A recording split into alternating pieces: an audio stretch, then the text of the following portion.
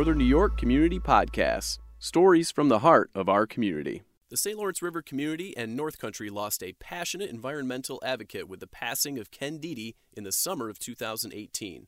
A longtime Grindstone Island resident, Ken had an unwavering affinity for river area organizations and was a principal founder of the Thousand Islands Land Trust based in Clayton, New York. He served as president of the Land Trust for 16 years and a board member for 33 years. Ken also maintained a charitable fund at the Northern New York Community Foundation that benefited river area programs for many years. Ken was a great storyteller. A few weeks before his death in August of 2018, he reflected on his fondest memories with his good friend Ted Mascott. The following is a series of stories that capture the personalities and spirit of the many North Country people that, taken together, weave a fabric of caring, giving, and preserving. We hope you enjoy listening to this conversation with Ken Deedy. I thought we might start by your telling us how you first came to the river, you and your family. Well, I was a teenager, I think probably. And what year would that have been? I either 50 or 51. I never did look it up. My brother was in the Army at the time, serving in Germany during the Korean War. And my parents, who both worked, would get annual vacations. And my aunt, my mother's sister, and her husband had come up to the Thousand Islands the previous year, just on a tour, to see the Thousand Islands, like they would see Niagara Falls or any other tourist attraction. And they fell in love with it, and they talked my parents into coming up. So, sight unseen, my parents rented a cottage in Spicer's Bay, Cal's Cottages. They're still owned by the same family. Not the same people, obviously, but the same family that owned them in the 50s and 40s. And my aunt, uncle, and grandmother rented the cottage next door. And the two women, my aunt and mother, were just ardent fishermen. And you got a boat with the cottage and a motor. And they'd go out and go fishing every day. And we always ate what we caught. No catch and release. It was catch and eat. And we never strayed too far. I mean, crossing, there was no seaway at the time. There was a channel, obviously. But one never thought to cross that because that was sort of forbidden territory in a small boat. We came back every year as renters and tourists. As renters for a week, 2 weeks, then ultimately 3 weeks until 1962, or 1 or 2, there was a hiatus due to finances. And in that same year, I started looking for property. In 1964, as just a serendipitous event, I found a man who had vast acreage on Grindstone Island. By vast, I mean he probably had 600 or 700 acres, in addition to the 300 he owned on his own island, Picton. Called him sight unseen, referred to him by a realtor, and told him I was interested in buying a piece of property, that I was a school teacher. And he said, well, yes, he does have some property for sale, which I came to find out was totally untrue. But he invited me over to have lunch with him so he could sniff me out. In that era, early 50s, there were still a number of people who lived in almost the grand style. He had a boatman, he had a maid, he had a cook. So he sent his boatman over to pick me up and take me to his island on Picton. We had lunch. I don't recall his wife being there at the time. It was probably in the spring during Easter week, which I would be off. I was a teacher at the time, and I would be off in recess. He had a river chart on the wall. After lunch, he showed me the chart and said, well, I own all of this on Grindstone Island. And this was the foot of the island? It was the foot. He bought almost the whole foot, except for State Park, which was purchased about 1890 by the state of New York. I think the state bought Niagara Falls, and then they bought... I think it was the second state Canoe park. Point, yeah. It's sort of historic. They bought basically a point and a sliver of land that went down the foot of Grindstone. And then Heinemann owned the land behind that, which consisted of an abandoned farm owned by a family named Delaney, whose descendants are still floating around. But most of the land was forested, rocky outcropping, suitable only perhaps for logging, certainly not for farming. There was another farm that was owned by the Fitter family that Heinemann did not own. But he owned the whole bulk of the foot of the island. If you look at the island, you see that the island's constricted towards the east end by 2 bays, Rusho Bay and Delaney Bay, that are both Class 1 wetlands, and they almost meet. Yes. And were they to meet, there would be 2 islands, but there's a isthmus that connects them. There's also a bridge that connects them, a little bit north of the isthmus, the land bridge. I think the bridge probably was put in by Emery, Emery of... C.G. Emery, who owned a man who became very wealthy. He bought a patent on automatic cigarette manufacture. People used to roll your own until Emery came along. He bought the patent on a cigarette making machine and formed a partnership with one of the dukes of Duke University fame and so on. And Duke Power, it's big name right. in the Carolinas, and they formed American Tobacco Company. So he had a lot of money, and Emery did, but I digress there. Heinemann pointed out the... what was Heinemann's full name? Bernard, I don't know his middle name, Bernard Heinemann. He's the owner of Picton at this time. Heineman, right. He was a textile broker in Manhattan. in the garment area. He had married into a substantial old New York family. He married Lucy Morgenthau, which is a pretty famous banking family, who's also related to Barbara Tuchman. Lucy Morgenthau was Barbara Tuchman's first cousin. Barbara Tuchman is a renowned author, The Guns of August and Proud Tower, and a number of other books. So a very interesting family. They had purchased their island, Picton, in 32, which is a whole other story, I think 32. But anyway, he had subsequently, I think at a tax sale, purchased the foot of Grindstone. And he had given a piece away here and there, and he leased a piece. But to my knowledge, he had never sold a piece before. So where this realtor, who was a friend of Heinemann's, got the idea that he was selling property, I don't know. But it was to my benefit. What also was to my benefit, he had just decided to give 4 acres away to his boatman as a gift. And so that, I guess, got him into the mindset of getting rid of some of this property. Now, 4 acres, and then I bought 4 acres. The name of the boatman was? Jerome Brabant, B-R-A-B-A-N-T, part of a big family in Clayton, and I'm still quite friendly with him. And he has one son still alive who visits me here in the rehab center. Yeah. Peter Brabant is the oldest, and he's the only surviving son. Of that branch? Yes, of that branch. There are 5 other Brabants. Well, anyway, getting back to Heinemann, he said, I may have anything on Grindstone, but not on Picton. He's never going to sell anything on Picton. So I was familiar with the property because we had fished it, although we never went ashore because, you know, it's private property. There weren't many houses there at all. I think on the whole foot of Grindstone there is 1, 2, 3, 5 camps encompassing several miles of shoreline and 600 acres of area, 600-700 acres of area. So I was very familiar with fishing by fishing along the shore. So I pointed right away to a point that I liked. Which had a nice little bay. Yeah, which had a nice cove, little island in front of it, deep water. I didn't know what I was doing though. It was just pretty. I never thought of winter ice taking docks out or anything like that. It was just a very pretty area. So he said, okay. We had a handshake. Did you have a price? $5,000, which probably was way too much for the value of the land at that time. But as I said, I didn't know what I was doing. But people who lived on the island as summer people just several years before were able to buy up many 80, 100, 150 acre farms for $3,000 as the island depopulated. Maybe I should explain that. But that was interior land. No, it came with waterfront and a house. Yeah, for $2,500, $2,800 in 1958, 1960, you could get a 120 acre farm, arable land, hard. I mean, the soil's not great, but with waterfront and a house, you know, not insulated or anything. These were scabbed together houses. This was the 1960s. The late 50s for sure. I'm not so certain about the 60s, but the late 50s for sure. And your purchase was in? My purchase was actually in 64, but I think the handshake might have been in 62, something like that. Did you have the funds? No, I didn't have the funds. We had some financial reversals, my family did, my parents, and that changed situations slightly, and my brother got married. And that always changes it. That always changes it. So that explains the delay between the handshake and the actual. And yes, and so I called him up and said, I can't pay for it now. And he said, well, you know, I've given you my word, and you're a person of honor, and I know you'll pay it. So that was it. So a couple of years later, it must have been 1964 or 65. At that time, when you were a teacher, you could elect either 2 methods of pay. You could elect to get pay on a 10-month basis, which was an annual salary, but they paid it over 10 months. Or you could get it elected to be paid over a 12-month basis. Again, same salary, but the school district would retain, for people who can't budget properly, a portion of your salary and then give you a big check in June, the end of June. I don't know if they still do that. Well, anyway, I deposited my big check, $2,000, whatever it was, and my brother's, and I immediately sent him off his check for $5,000, and wouldn't you know, the damn thing bounces.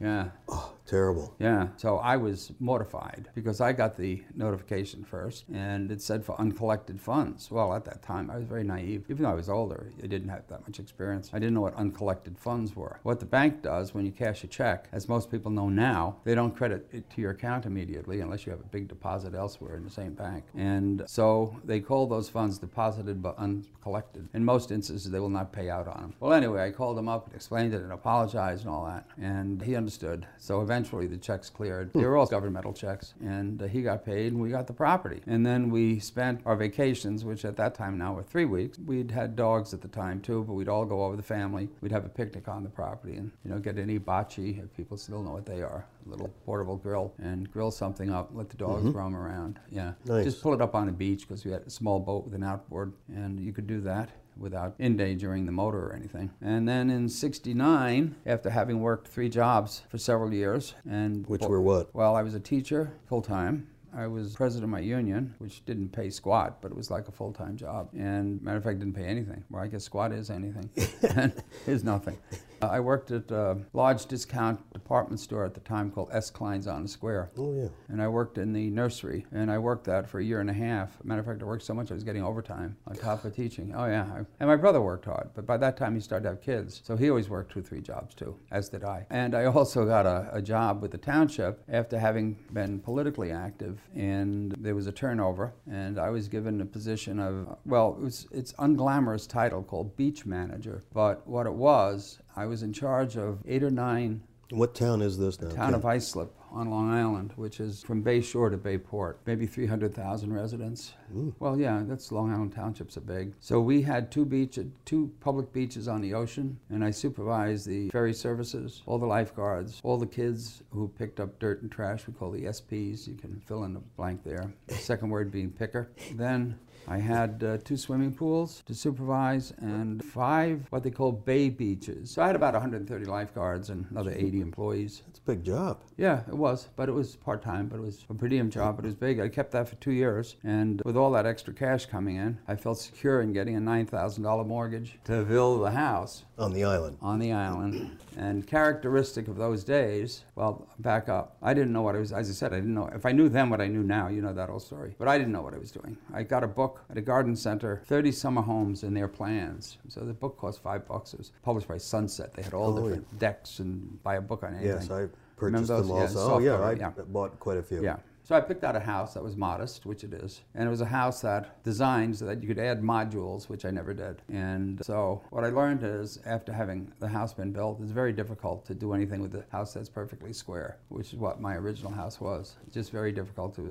ascribe rooms or do anything like that. Well, anyway, I went to Mr. Heineman, the owner from whom I bought the property, and said, yeah, I need a builder. And he says, I have just the man for you. Well, who he picked was Pete Brabaugh, who was his boatman's oldest son, who was an industrial arts teacher, and who was good at carpentry, but he had never built a damn house before. You know? But in any case, I met with Pete. We hit it off very well, and with his family and everybody, and his cousins and his parents. I showed him the plans, and he said, okay, he'll build it this summer. We shook hands, never had a written contract, ever, between us. And that's what I said, that's the way things used to be done. Just a handshake. Said, do you want any money? No, I'll let you know when I need money. So he set up a charge account for me at the local lumber yard, which is now out of business. And here again, they never did credit checks or anything. It was just, everybody assumed you'd pay your bill. And that's how we built the house, on a handshake. And it was ready that August. It's an interesting story, I guess. I had running the beaches. I was over there every day. I was somewhere every night. I was supervising. Back on Long Island is a long way from 170 people. You know, long way from the Thousand Islands. Yeah, but I had an assistant, but I couldn't mess around. You had a supervisor. They were all young people, and everybody needs supervision anyway. People do what you inspect, not what you expect frequently. So I was over there one July 4th weekend because I partied a little too.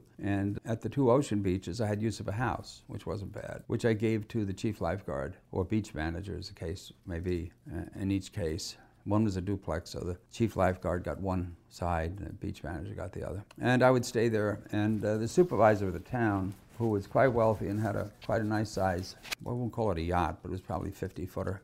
And he had come over to the marina. I didn't mention I also supervised 2 marinas.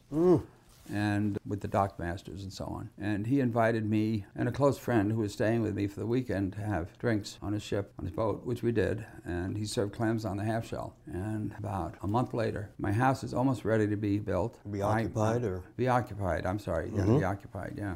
And I'm loading all the stuff up, you know, first trip, everything you need, you know, iron, hibachi. Sure, you're going to an island, so you're going to an island for the first time. Dishes, you name it. No close neighbors. No neighbors, no close in those neighbors. days. Yeah, we didn't have neighbors for years. For years, even the Brabaughs, who were neighbors, they didn't come over except on weekends. Anyway, we had a whole station wagon and also 3 dogs and a bird.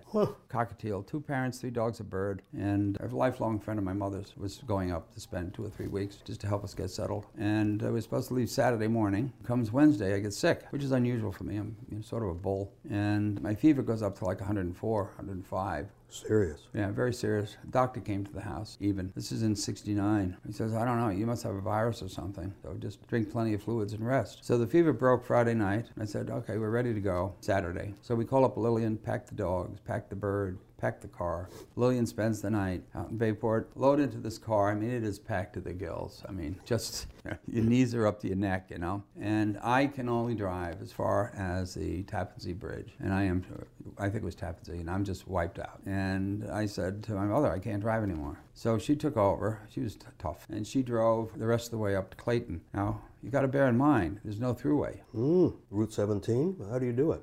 You took 9. Oh, 9. Mm-hmm. And then you got to Hawthorne Circle, I think, and crossed over Bear Mountain Bridge, and crossed over to the other side, and then you'd go up 5, up to Albany, and then you'd take 5, and at least I don't think there was a throughway at that time. There certainly wasn't an 81, but I know many, many times that I went up there, the throughway hadn't been built yet. The throughway might have been built in 69, so I might be wrong there. But anyway, we did get up there, and we got to Pete's house, the builder, in the village of Clayton, and I said to him, please hire somebody to empty the car, I can't do it. I was just wiped out. No, we can do it, we can do it. So he had all the women, everybody, loaded his boat. Now the boat looks like the car did, with the bird cage. And this is a big bird, it's a cockatiel. And the dogs, of course, they don't know what's going on, but as long as they're with us, they don't care. I think we were down to 2 dogs at the time. And yeah, one of the dogs had died the previous year. And off we go to the island. We get to the island, and pursuant to my instructions, they had not completed the inside because I was fearful of running out of money. And I thought, well, I'll use the rest of my vacation time to put up the walls, put down the flooring. Do it yourself. I can do it. I could do all that stuff myself at the time. So the only room that was finished was the bathroom. That had a curtain on it. For the door. An old drape, yeah. No sink, no stove, nothing. We had a cooler full of frozen food. And here are my parents, who are city people, right? And the dogs are basically suburban dogs. And here we are in the middle of the wilderness. And I feel terrible. So I go into the bathroom. What I neglected to mention is they were just finishing up the electricity and the telephone. So there were a bunch of linemen there having a beer, and telephone workers just screwing around, having a beer and whatever, having lunch. And I go to urinate. I notice my urine is brown. Ooh. Yeah. Then I look in the mirror. There was a mirror and a toilet and a sink, and my corneas are yellow. I don't need a doctor to diagnose I had hepatitis. So I called the doctor up. He said, you got to come home right away. I said, I can barely move. Well, there's nothing I can do from here. Just go to a hospital. So he was sort of abrupt. And that's what I did. They took me to the hospital. River Hospital? It was E.J. Noble at the time. Oh, E.J. Noble, yeah. In Alex Bay. Since they didn't know what type of hepatitis I had, they had to isolate me. So I was put in the prison cell that had a lot of us bars. Would like to have seen that, Ken. It had bars on the window. It was really pretty dreadful. So I was there for 3 weeks, totally out of it. And 3 weeks? Yeah. This is your vacation? Yeah. Well, I was out of work till mid-October. Oh my gosh. Oh yeah, had lost probably 40 pounds.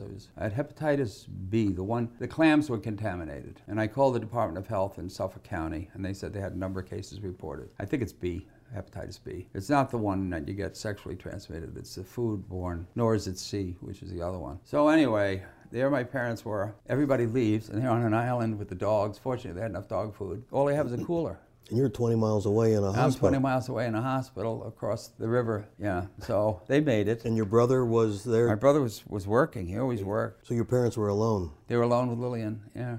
Oh, yeah, the lifelong thing, yeah. My father could get along with anybody. My mother was tough as nails. So for the first couple of days, they ate food. Thank God we brought the hibachi up with charcoal, and they had frozen food in the cooler. So they ate off that for a number of days. And finally, I got out after 3 weeks or 2.5 weeks. And about September 1st, I started trying to finish the house, and to get the last bunch of mortgage money. And the banker, again, things were different then. I said, no, we can't release the rest of the money unless you finish the interior of the house. So I just worked like a dog. We all work like a dog. What period of time is this? You're out of the hospital? This is September. So you go out, you leave the hospital and start finishing the... September 69, yeah. And I took my mother shopping one time. My father used to like to drink once in a while. And I left him with a chore to nail down subflooring 1/4-inch hollowed core over which I was going to put linoleum. So I told him, Dad, you put nail every 6 inches, all right? Laid out a roller, all 6 inches, all around the end, the middle, everywhere. So we were in town. When it blows half a gale and we can't get back to the island safely until the wind drops because it was a very small boat. But we finally got back. And my father is just rip-roaring drunk. And you could see the progression of nails. He'd start out 6 inches, then 5 inches, then 3 inches, till finally, as he was into his third 6-pack, he had nailed every single inch. So we have one part of the house flooring there that's all solid metal because he had put the nails about an inch apart. But he had enough nails. He had enough nails. He used to buy it by a big bag, by a pound. Anyway, that's so that was opening the house the first time. It was very interesting. Yeah. One of my favorite stories is how the land trust, the Thousand Islands Land Trust, got started and your sort of accidental role in that process. Yeah, 1980. There was a couple on Grindstone who had bought a farm, having moved off of Murray Isle. They wanted more room, and they bought a abandoned farm with beautiful arts and crafts house, which is still there. This is it, near towards the head. Towards the head. It's called Rock Ledge. It's sort of across from Bartlett Point, a little west. And it's a big red wraparound porch. Very distinctive. Well, anyway, Allison was a conservationist. She came from an old Quaker family in Philadelphia called Stokes, who were pretty prominent anti-war, I shouldn't say anti-war, pacifists in World War II. Paul came from a large family, I think from New England somewhere, but Paul was one of these PhD MDs, and he worked for the National Institute of Health, among other groups, and did very original research on the human brain, left side, right side, women's brain, male brain, and apparently very well known. What would he be, a neurologist maybe? Or yes. Very well known in his field. And very lovely, lovely people. I think they had 5 kids. They also had a lovely home in Potomac, Maryland, which I think was part of Silver Springs at one time. It got cut off. Yeah, it's further out. Separate, yeah.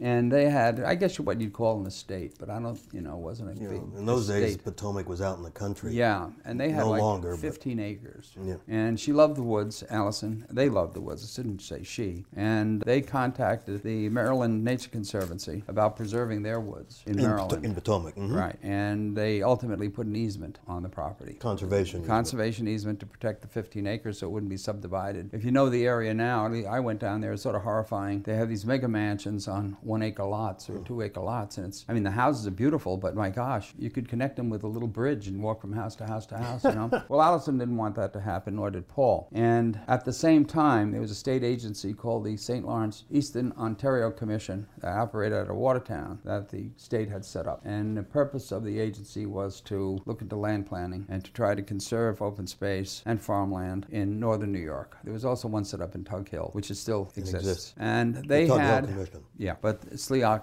went by the boards. But they had a hearing in Clayton, which I attended. And so we went to this lecture on how to conserve land and what conservation easements were. I don't remember the year. It had to have been 81, 82. But at that meeting of maybe 20, 25 people, Allison got up and spoke about her conservation easement. Allison McLean. McLean, and how they had just placed a conservation easement on their farm called Rock Ledge on Grindstone, about a 130-acre farm, mostly hayfield, rough pastures, some woodlot, a lot of woodlot actually. And how she accomplished that is she went to the Maryland Nature Conservancy and said, well, now that we have the easement on our house, we want to put an easement on my property on Grindstone Island. Well, the Nature Conservancy of Maryland has nothing to do with New York. And I think they came to make her understand that they couldn't possibly, they'd work with her, but they couldn't possibly accept the conservation easement. First, it wasn't in their mission, and it was out of state. But they put her in contact with a large conservation organization that's still around called the Trust for Public Land, and they concentrate on, for the most part, on like preserving the Adirondack State Park. They'll buy up a 5,000-acre lumber company or holdings, larger. Yeah, they're into big. And hold it for 2, 3, 4 years until, in this case, New York State is able to appropriate the funds, and then they sell it to the state, and then they move on to the next project. Well, the Nature Conservancy of Maryland got the Trust for Public Land interested in accepting the conservation easement on Rock Ledge. Allison and Paul, in the meantime, talked one of their neighbors, a woman named Josephine Murray, who was a pediatric psychiatrist, who owned an almost adjacent farm called Mid-River Farm, which was historic. Which is right at the head of Grindstone. Right at the head of Grindstone Island. I say it's historic because the original house was built by a prominent family named Bohlen.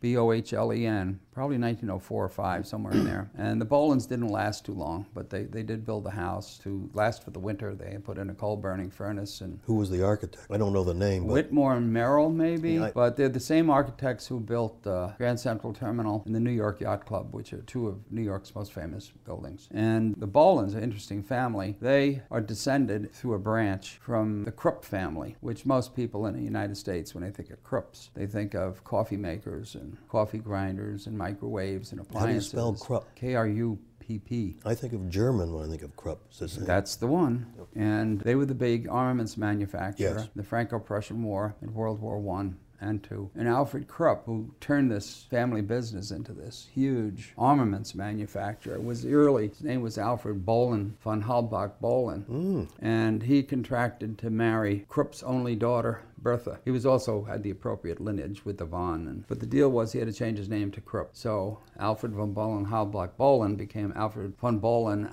Halbach-Bohlen Krupp. So when there's a very famous book out called The Arms of Krupp.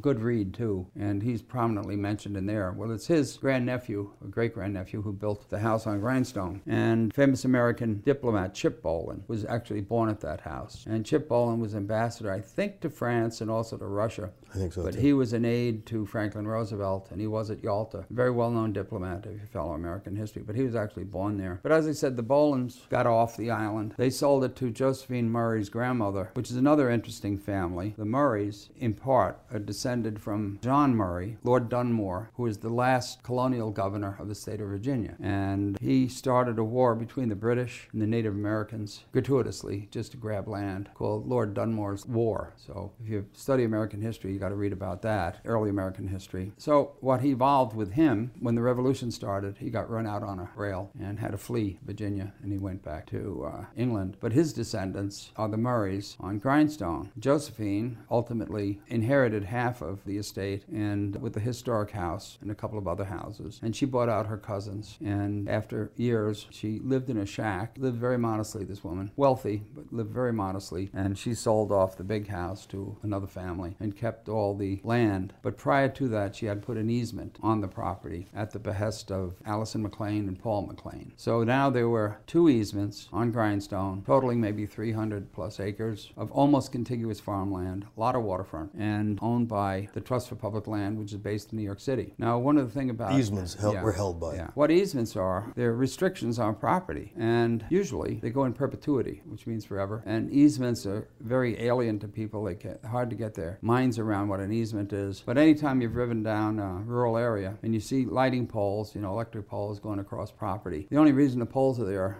is because the lighting company was able to get an easement on the property, which usually is a permanent right to cross the property. For the specific purpose. For the specific purpose of providing electricity to this farmer and probably to the next 10 farmers. So these easements are permanent, and it is recorded as a deed of ownership. A rights of way also? Rights of way is another type of easement. Yeah.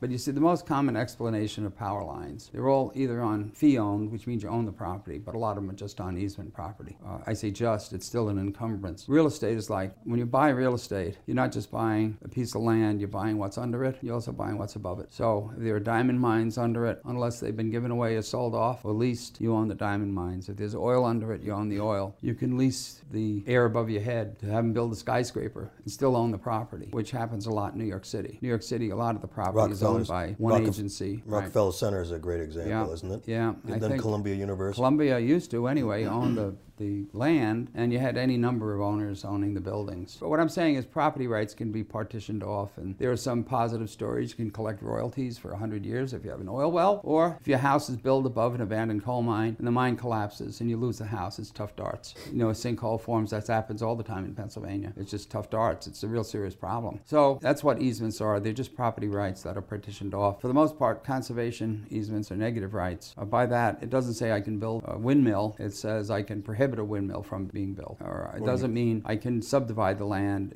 I can't subdivide the land. So you can only subdivide it. You can subdivide it in certain ways. So many times. Yeah, every easement is different. There are no 2 that I'm aware of. Well, there are maybe a couple that are the same. Yeah. So anyway, the Trust for Public Land had these 2 easements, and part of the responsibility, I was pointing out the complexity of easements, is you own a property right if you own this deed. And the only way you can enforce your property right is by inspecting it. On a regular basis. But anyway, they, being the Trust for Public Land, didn't want to supervise these easements, but they have to be supervised because they took this obligation on. So they didn't want to conduct those annual or regular periodic inspections 400 miles away. So I guess they got a hold of the only conservation organization that was in operation at the time. This would be 1984, and that was Save the River. They called Save the River. They said, listen, we have to see Grindstone Island because we have these conservation easements and we're a conservation organization. I was on the board of Save the River, as was a woman named Camilla Smith. So they actually actually called Camilla, I think. Camilla called me because she didn't have a boat, even though she lived on the island. She grew up in an era when the boatman took you around. If you wanted to go from A to B, the boatman would take you. Parents didn't think it was proper for you to be driving a boat. The boatman didn't certainly want you driving the boat because you'd run it on a rock and he'd have to repair it. So everybody had the same goal there, keep the kids away from the boat. Well, we weren't kids, but that's basically how she grew up. Obviously, she knows how to drive a boat now and all that. But anyway, she calls me up, says, I got these two people coming up from New York City that want to go around Grindstone and want to take a look at Allison's property and Josephine's property. So I said, okay, I'll pick you up. So we packed a lunch, and I picked up Mike and Barbara Mead, these friends of mine from downstate, and we picked up Camilla, and then the two field reps, young people from the Trust for Public Land, a male, Richard McDermott, I don't know where he is now, and a female named Rose Harvey, who went on to do many things, but most recently she's Commissioner of Parks. That's the short title. It has a long title, Parks, Recreation, Cultural Affairs, for and the historic preservation for the state of New York. So we picked them up in town and drove around Grindstone, which is 6.5 miles long. Drove around in a boat. So I drove around 6.5 miles long, 2.5 miles wide. We circumnavigated the island, pointed out the two parcels. I don't remember going on the parcel. We might have gone on to one of them. And all they did was talk about former land trust, former land trust, former land trust, former land trust, former land trust, which Camilla, Mike, and I decided to do. And I met with Josephine, and I met with Allison and Paul, and they agreed to go on a board. And another person, Franny Purcell, who's now Franny Mallory, was Franny Beadle, her maiden name, and Patty Lachaume was a local person. And in 1985, the Trust for Public Land did all the necessary paperwork to write a constitution, and legal work, constitution, bylaws, and then we first had to file as a corporation, as a not-for-profit corporation with the state of New York. Then you file for a 501c3 status with the federal government, which they did. And following that, the Trust for Public Land transferred the easements to the Thousand Island Land Trust. Now, whoever's listening to this, remember, easements, I said, are deeds. They're deeded rights. So they can be sold, they can be given away, they can be bequeathed, they can be donated, they can be transferred. It's a deed, it's a property right. Just like you'd buy oil well retention rights. And that's how... Or a house. And that's how basically the land trust was started, yeah. And we were a Grindstone Island outfit with just Grindstone Island people. But you selected a name that was much larger than Grindstone, encompassed a lot more. Right. I was the obvious name to call the organization is Thousand Islands Land Trust, but I didn't like the acronym. I don't know why. I must have had a bigger vision at the time than just Grindstone. Yes, yeah. But the acronym for Thousand Islands Land Trust is TILT, and I never did like that. But that's fallen into common parlance now, and nobody looks at it negatively, you know. Yeah. So that's how it formed, but Trust for Public Land did all the work. Well, how did you become the head of it? President? Well, I did all the work, fundamentally, for the first. I was president, secretary, even though we had a secretary and treasurer. You volunteered to do all the work, so... I did all the work, and everybody let me, yeah. It was just 5 of us initially, and then we added Frank Cole, who was another buddy from Save the River. Everything's related. Yeah. And he's Murray Isle? He's Murray Isle, which is an adjacent island, and very respected man. He's gone now, too. And so he was the first off-island board member, and then we started branching out. I think Carol Monroe from Bluff might have been either the next or one after that, and Trudy Feidelson from Thousand Island Park, which is on Wellesley Island, was early board member. Alan Newell from Hammond was an early board member. Rick Tagg from Westminster Park. Wellesley was an early board member. I probably left 1 or 2 out, but we quickly got off, in terms of the board, got off Grindstone to give us a better visibility. But the core membership is still Clayton-based. I mean, we have a river-wide membership of 700-800 people, but it's Clayton forms a big nucleus, not only of TILT, but of most of the nonprofits, except for very regional ones. And they're headquartered there, too. And we're headquartered in Clayton, as are most of the other major nonprofits. You have the Antique Boat Museum, you have the Arts Center, you have the Performing Arts Center, the Opera House. I mean, those are the biggies. Save the River, and they're all Clayton-based. People ask me, well, did you have a grand vision? No, I didn't have any grand vision. When we first started the Land Trust, we had a board that had a commonality of interest. We were all from the same island, even though we might have lived miles apart and were in areas that were not accessible to each other because of the terrain. You still had that commonality and bond. So there was a great deal of collegial sentiment. And our treasurer, Allison, I mean, she just sit there and say, well, you just go ahead and you do whatever you want, we'll approve it. You've done well so far. And that's pretty much the way we operated. Although I really tried not to be too autocratic, but you know, founders of organizations, even though we had other founders, I guess I was the principal founder, tend to be autocratic and take ownership and possession of an organization, ultimately, frequently, to the detriment of the organization. Yes, that's the classic pattern of... Correct. Yeah. of great entrepreneurs We is escaped that. There's no. We escaped that, thanks, well, to my temperament, but more importantly, thanks to the board. But that's another story. Maybe that's a good story. Well, all right, yeah. After about 13 years, I mean, we grew basically like a family because I had a premise to sort of, I don't know whether it's to de-emphasize the corporate nature or whether it was to emphasize the familial nature of the board, but I felt that, and I learned this technique, I guess, elsewhere, helping to build a union. You have to bring people together, and you have to get them together in different environments so that they get to know each other and they get to see the positive aspects of each other's personality. And they have a shared experience base. And have a shared experience. So what we did from the get-go is when we did have meetings, we'd always have it at someone's home. And pretty much we do it to this day, 32 years later. We'd always serve refreshments so that there was some sort of collation at the end and people could just unwind. And that's evolved into, we spread it a little differently. We still meet in people's homes, maybe half the time or better than half the time. And the other part of the time, our executive director did a very wise thing. We meet in local restaurant venues to bring business into the community. And so that the businesses get to know us and our mission, and people get to know us, even though we're parts of the community. There's still, when you're talking about any type of organization, there's always that standoffishness and alienation. So meeting in people's homes, having some sort of collation at the end. The third thing I stressed, which again we still do, maybe not frequently enough, is I would provide the board with different experiences, field trip, and some of them were crazy. I mean, we'd get small boats and go up a creek in small boats. I mean, these are with elderly people that we'd sometimes maybe not carry in a boat. They wouldn't let you couldn't dare touch them. They'll get in by themselves. But hay rides, going around the interior of islands and walking tours. So every easement that I negotiated, and I negotiated a lot of the early ones, and every acquisition we made, we would have field trips to these places with. I would see that lunch was provided. So we'd have these picnic lunches, and it's very difficult to get into an argument with somebody over a dinner table, you know? I know they talk about like at Thanksgiving, the ugly uncle walking in causing a ruckus, but when you think about it, it's really somebody sat down and had dinner with 4 or 5 times the lunch with. Very difficult. You try to find compromises, and that's basically how we still run the land trust. Many presidents later, I think 8 presidents later, everybody has bought into the same concept. Sometimes people want to operate more, quote, efficiently, unquote, but after a couple of efficient meetings, people realize they've lost something, and they go back to the old way of more deliberation, more talk, and more socialization. How did you agree or plan your departure from the leadership? I wanted to paint the picture of the collegiality that existed on the board and the trust level there were no politics. There still are no politics, and we have a 17-member board now. There's still no politics. There's no factions, no regional factions, no ethnic, no factions at all. Easily could be regional factions, couldn't Could, it? but there aren't. It's a natural. Yep, they just aren't. The environment with the island separate. Yeah. Well, at the time, nothing occurs in a vacuum. We had an executive director who was very competent and very strong, and she and I began to have a few differences here and there in policy. And so she would have been more happy than unhappy if I were no longer president, because in our model, the president is the CEO, not the executive director. Might be a little unusual, but that's the way it is. The board controls the organization, CEO, the executive director runs it, all right? And I hope that's the way it stays. You always have to have board check of the employees. Employees will always try to get out from under it. The board should always try to stay on top of it. So she put together lunch with, I don't think it was the executive committee, it was just 3 or 4 board members, and they expressed their concern to me. What I might add was a valid concern that if something were to happen to me, or for whatever reason I decided I want to be president, there's going to be one big gaping hole. And they're not trying to push me out the door, but they really wanted me to give some consideration to succession. And I guess surprisingly,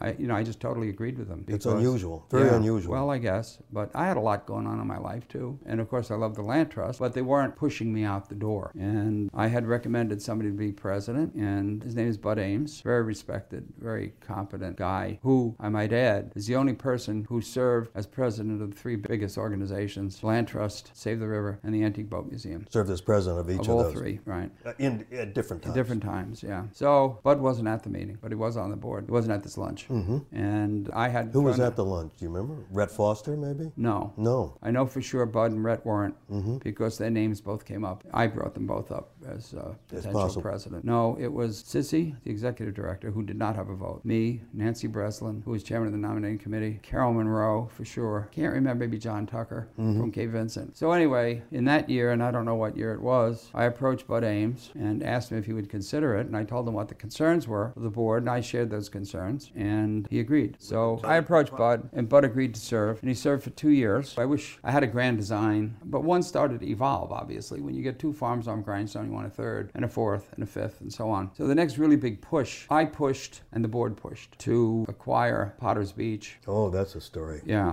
which is just north of Mid-River Farm. On Grindstone. Not contiguous to it, there's no farm in between. But it's also... But it's an old farm. Describe the beach. As far as I know, it's the only naturally occurring sand beach on the American side of the river. And it's large. And it's large. You have to understand these islands are made out of granite for the most part. I think there's some limestone, but there's a granite shield that runs through. But this beach faces northwest, west, and the prevailing winds hit it pretty badly. Crescent. Coming from the southwest. The shape is a crescent. It's a crescent-shaped Beautiful crescent. beach. And what it does is, it's almost a steady run in terms of the wind from Kingston, which is probably 15 miles away, or from Lake Ontario, I should say, right into Potter's Beach. So over the eons, it's piled up tons of sand. So you have this very beautiful sandy beach with eccentric glacial boulders here and there, and that came on the market. And I investigated it. The entire beach came on the Well, it was purported to be the entire beach. And I investigated it in probably 1985 or 5. Right at the beginning of the Right at the beginning. Of the formation of And land. I went talked to the realtor, and they said, well, it's sort of a fluky thing. I said, what do you mean? She said, well, this woman came in, she listed the beach for sale, but she doesn't own it. She only owns half interest. The original owner, going back, I'd say original, there were other owners,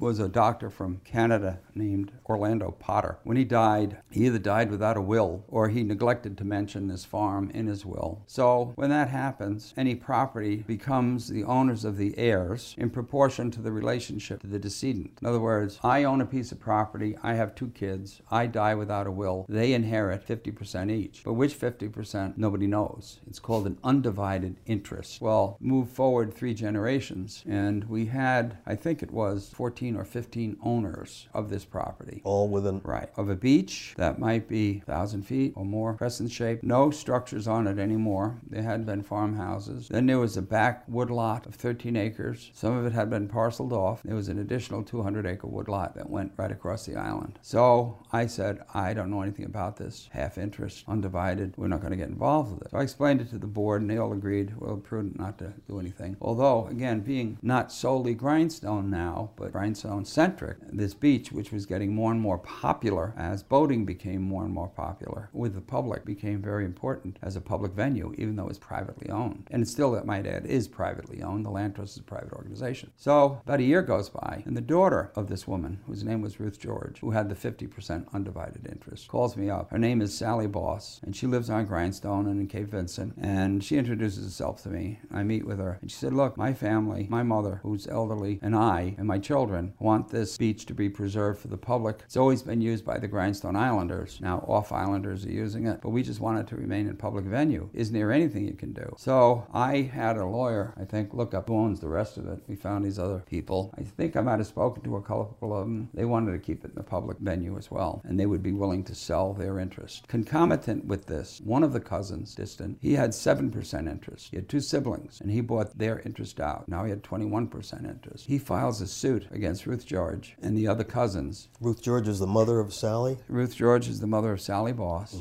who she owns 50% interest. So he files a suit against his cousins. It's called a suit for partition. He wants the courts to ascribe a value to the beach and do something, but give everybody their fair share of money. Well, the courts don't want anything to do with a family squabble. They just don't. Never did. So what does the judge do? He decrees, as far as I can recall, that in a year it'll be sold at public auction unless the family can come to an agreement to sell it before that. I further checked with attorneys and determined that if we buy the 50% interest, we buy into the lawsuit, which is a good good thing, not a bad thing. So I went to our board and explained the whole thing as best I could in lay terms. By this time, I'm halfway to becoming an attorney, and I don't remember what we paid, but it was in excess of $100,000 for the half interest, maybe $130,000. We had it in the bank, or we started to raise it through a campaign we called A Decade and Beyond. All right, well, that gives you the date. It must have been 1995, because we had been around a decade, 1994, 1995. The wonderful thing about our board, although they act very prudently, and they're very prudent with the donor money, and certainly we all pay our own personal expenses, even when we go to Florida for meetings, we pay the expenses of the staff. Although they're very prudent, they do take risks, depending upon what the reward would be. And there is a risk attendant to this. I mean, we could get stuck in litigation for years with $130,000 being tied up in court. But anyway, we bought Sally's mother's half interest. In the middle of this, the mother dies, further complicating it, but not too badly, because it was held in a trust and immediately went to Sally. And as trustee, Sally completed it. I also dealt with Sally's son, Mark. Almost everything we decided was on a handshake basis. Very honorable dealings. Both of us, I was too, they were. Then, within a very short order, we bought the interest of a woman named Janet Ennis, who lives on Grindstone. I forget what her maiden name was, but we bought her interest and her brother's interest. And I think that gave us another 14%. Brother is Rex? No, that was her husband. Oh, that was her husband. Yeah. No, Janice would have been Ennis's maiden name, I don't know, but she was pretty well known in Watertown. She used to sell popcorn in the arcade.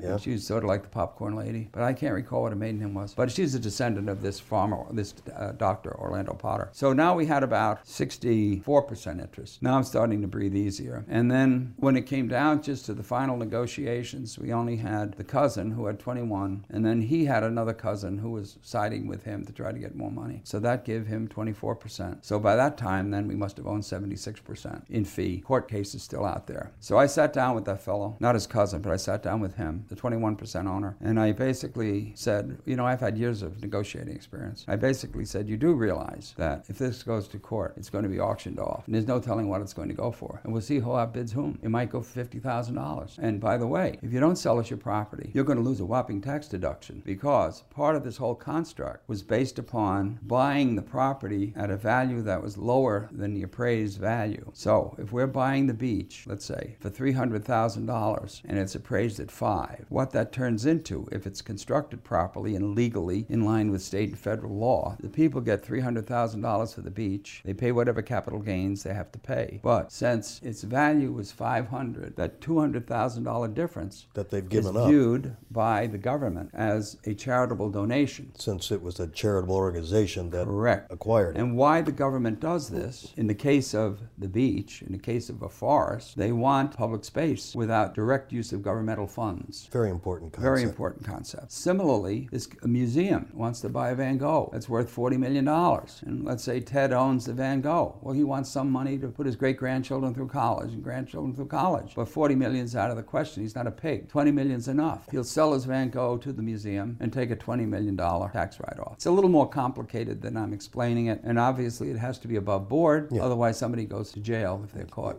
messing around with it. So anyway, the people who are holding back saw the light, in as much as they would wind up with much less money under any circumstances if it went to public auction. So they came to their senses, and we signed the deed purchasing it. At the time, we had a board member, again another early on board member, who was added right at the beginning, Susie Smith, again recruited from Save the River. She was a Canadian, but her job was fundraiser. So she put together a fundraising plan for the land trust. I don't know, we had maybe $25,000, $50,000 in the bank through the generosity of some people who had given us $5,000 donations, which back in 1985 to me was all the money in the world. But we had a couple of those experiences where people just gratuitously would give us $5,000 a year. It just absolutely blew my mind that they do that. Well, anyway, Susie made 2 presentations to the board. Again, the board is not flaming liberals. These are pretty conservative people, but they were risk takers. And the one presentation was to raise $500,000, and the other one was to raise $1 million. And we voted. We discussed it in terms of what is plausible, what is feasible, and we voted on the $1 million. And we indeed did raise through a variety of methods the $1 million. That included outright donations over time. It included grants, like we got a grant from the state of New York to help buy Potter's Beach. In the same era, I got a grant. I wrote the grant. I authored it for the purchase of the remainder of the Heinemann land at the foot of Grindstone, and another grant to purchase the Rusho farm. This all happened within a 2-3 year period. So those were all part of the $1 million. Mm-hmm. The foot of Grindstone was an $80,000 grant. The Rusho farm was $50,000, and the Potter's Beach one I think was about $80,000. I think Sissy wrote that one. And so they're all part Sissy $250,000. Sissy Danforth, who was our executive director about 8 or 10 years, very effective, lovely, competent woman. And so within short order, we added those three big grindstone parcels. Yeah. Was Zenda Farms was also part of the decade. Well, the name of the campaign was Decade and Beyond, correct? The name of the part is Decade and Beyond, and Sissy Danforth, Beadle, mentioned that because Franny, who was one of the founders, was Sissy's sister. Sissy's deceased, that's how I said was. She had a quick wit, and you have a timeline in terms of raising money, and we're getting behind the timeline. So she used to refer to it to me as the Decade and Behind. But anyway, one of her targets was to get an easement, again, protective covenant, on a farm that is immediately to the west of the Clayton Village border. It begins at Bartlett Point Road and then goes west for quite a few 100 yards, 1,000 yards, maybe a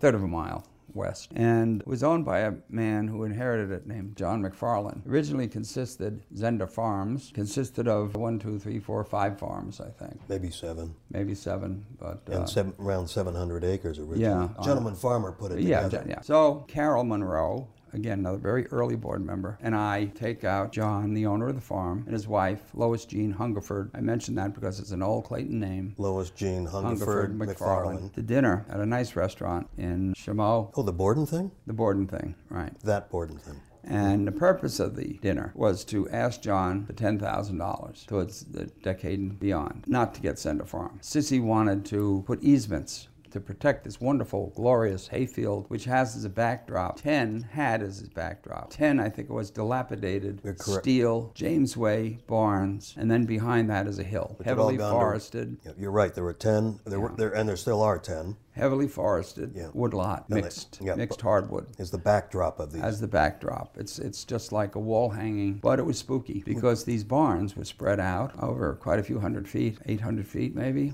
and they were dirty brown, streaked. From rust. And they're set way back. The very end of the hayfield, and it was sort of spooky. And it's private property, so you didn't venture in to see what it was. But it was quite clearly an abandoned farm. But it was sort of like as bad as rural New York pretty much can get. That's the way it sort of looked. Although rural New York can be very beautiful, it can get pretty bad too. So she wanted to put an easement on the hayfield to protect the open space because it is right at the edge of town. I mean, you reach the end of Zenda Farms, and it says, "Welcome to Clayton." Well, Carol and I take John and Lois Jean out to dinner. Carol was sitting across from me, and no, I guess Carol was sitting next to me. Lois Jean was across from me. And we're knocking down the wine and feeling pretty good. And I'm trying to build up courage to ask him for 10 grand. I mean, once you get the knack of it, you sort of lose the scared part of asking for money. The worst that can happen, people say no. Absolutely worst that can happen is people say no. But frequently they say yes. But in any type of negotiation, you've got to listen very carefully and try to assess what is it the other people want that you're trying to get something from. Two very important things. But most importantly, you got to listen. But anyway, I'm leading up to the point, telling them what the land trust is doing. We bought these properties, Potter's Beach. We're trying to endow them. We're looking for more property to protect open space and so on and so forth. Lois Jean says,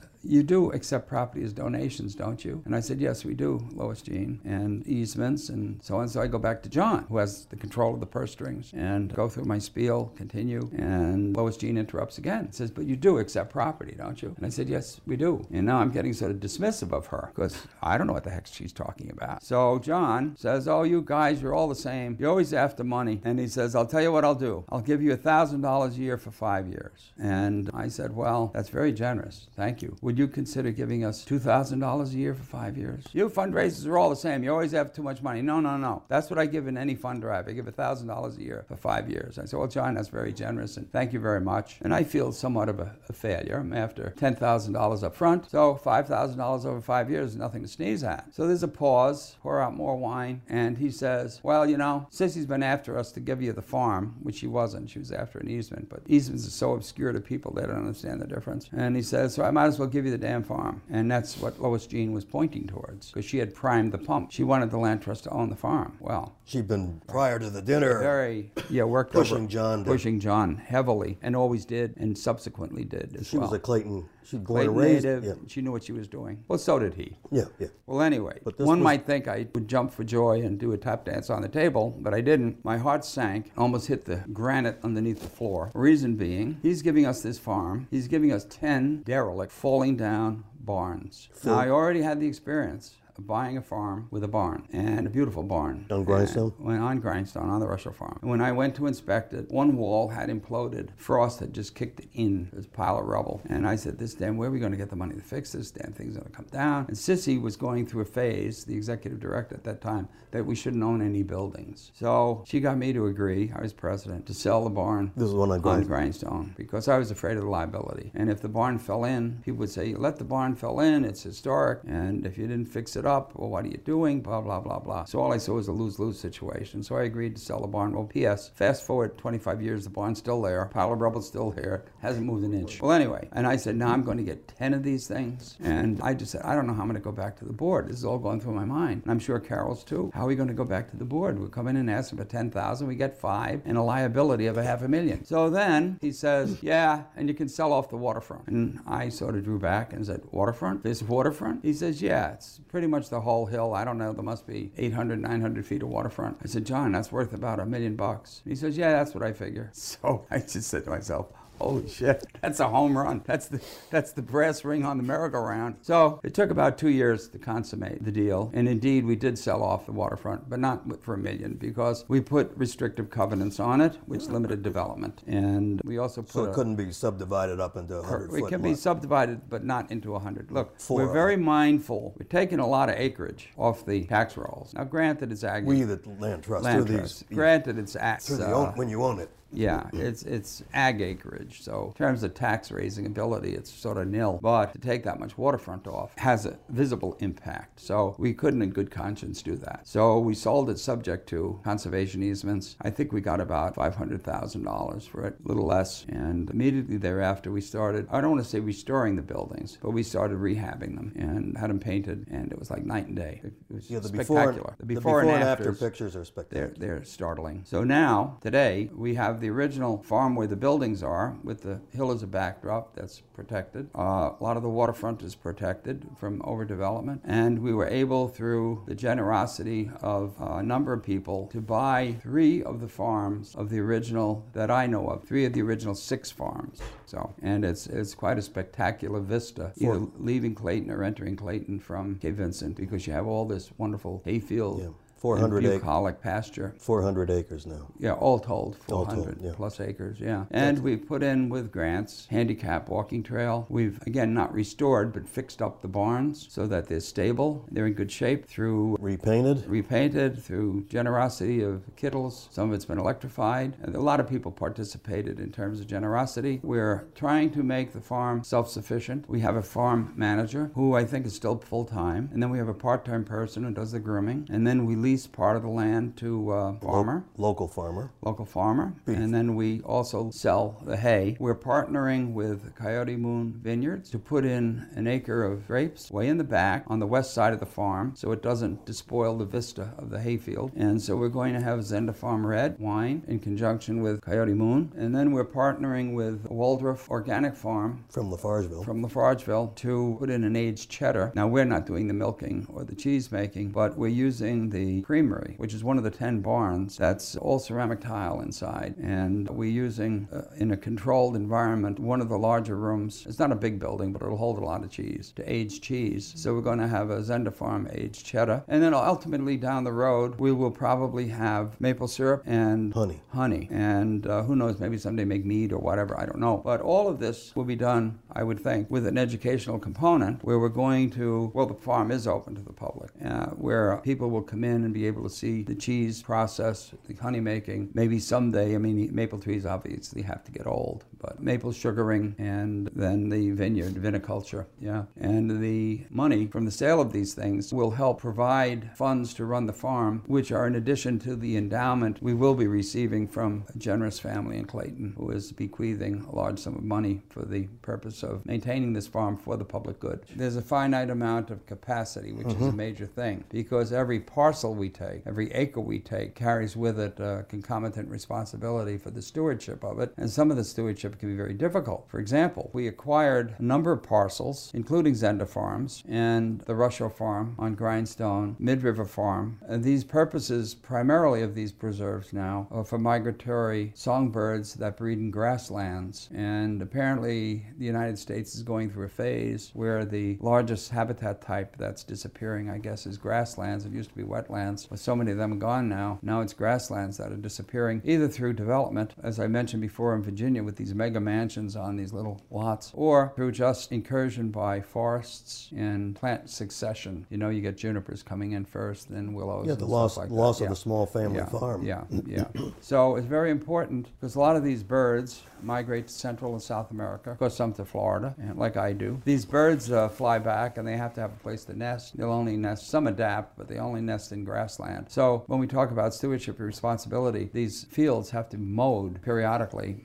I guess the rule of thumb is every 3 years. Minimum. They have to be cut back. And that implies you have to have a worker, implies you have to have a tractor, implies you have to have a bush hog. Now, in a perfect world, the hay would be used and baled and used to feed animals and so on. But we don't have that many animals on Grindstone anymore, or for that matter, the family farms are decreasing in the North Country. But we're trying to keep up with the habitat of the grasslands. So that's just one example of the type of maintenance and stewardship that is required. Of course, if you have a property right, as we discussed earlier, known as a conservation easement, you have to protect that. And that means physical inspection. The land trust has to yes, protect we, when I say we, I mean the land trust. Physical inspection of the property at least annually, including our own properties. But properties where we just have an interest, like easement properties, we have had people violating the clauses of the land within the easement. Frequently it's accidental, sometimes it's willful, but sometimes people will cut down trees that are larger than they're permitted to cut down because they want what they think is a better view rather than trimming it, or they'll cut the tree down. In other cases, they'll build prohibited structures on the waterfront. Case in point, somebody built a pump house, and there was no necessity for him to put the pump house where he put it, other than he just wanted it where he put it. He could have put it in or adjacent to the boathouse, which was already there, and it wouldn't have been a problem, but it just cuts up the shoreline. So we do have violations. They have to be policed, and the ultimate thing is you get involved in a lawsuit. We belong to an umbrella organization called the Land Trust Alliance, and they provide an insurance program in which we enroll, which helps cover the costs of some of the stuff. But anyway, we will have here to date, no lawsuits, correct? There have been no actions filed at all. There have been complaints, but no actions, right? We've been threatening here and there, but no, thank goodness, no. So there will always be the stewardship aspect of it, but one of the main purposes of the land trust, as it was constructed, was to provide public access. Not so much, I guess you can encompass it in the word recreation, but public access. So we do have a lot of trails, and some of them are pretty harsh. So we have a number of trails throughout the North Country, as far away as, well, I guess past Chippewa Bay there are a couple, and then there's one, I don't think there's anything in Cape Vincent, but right at the western border of Clayton, there's a small walking trail with access to the waterfront by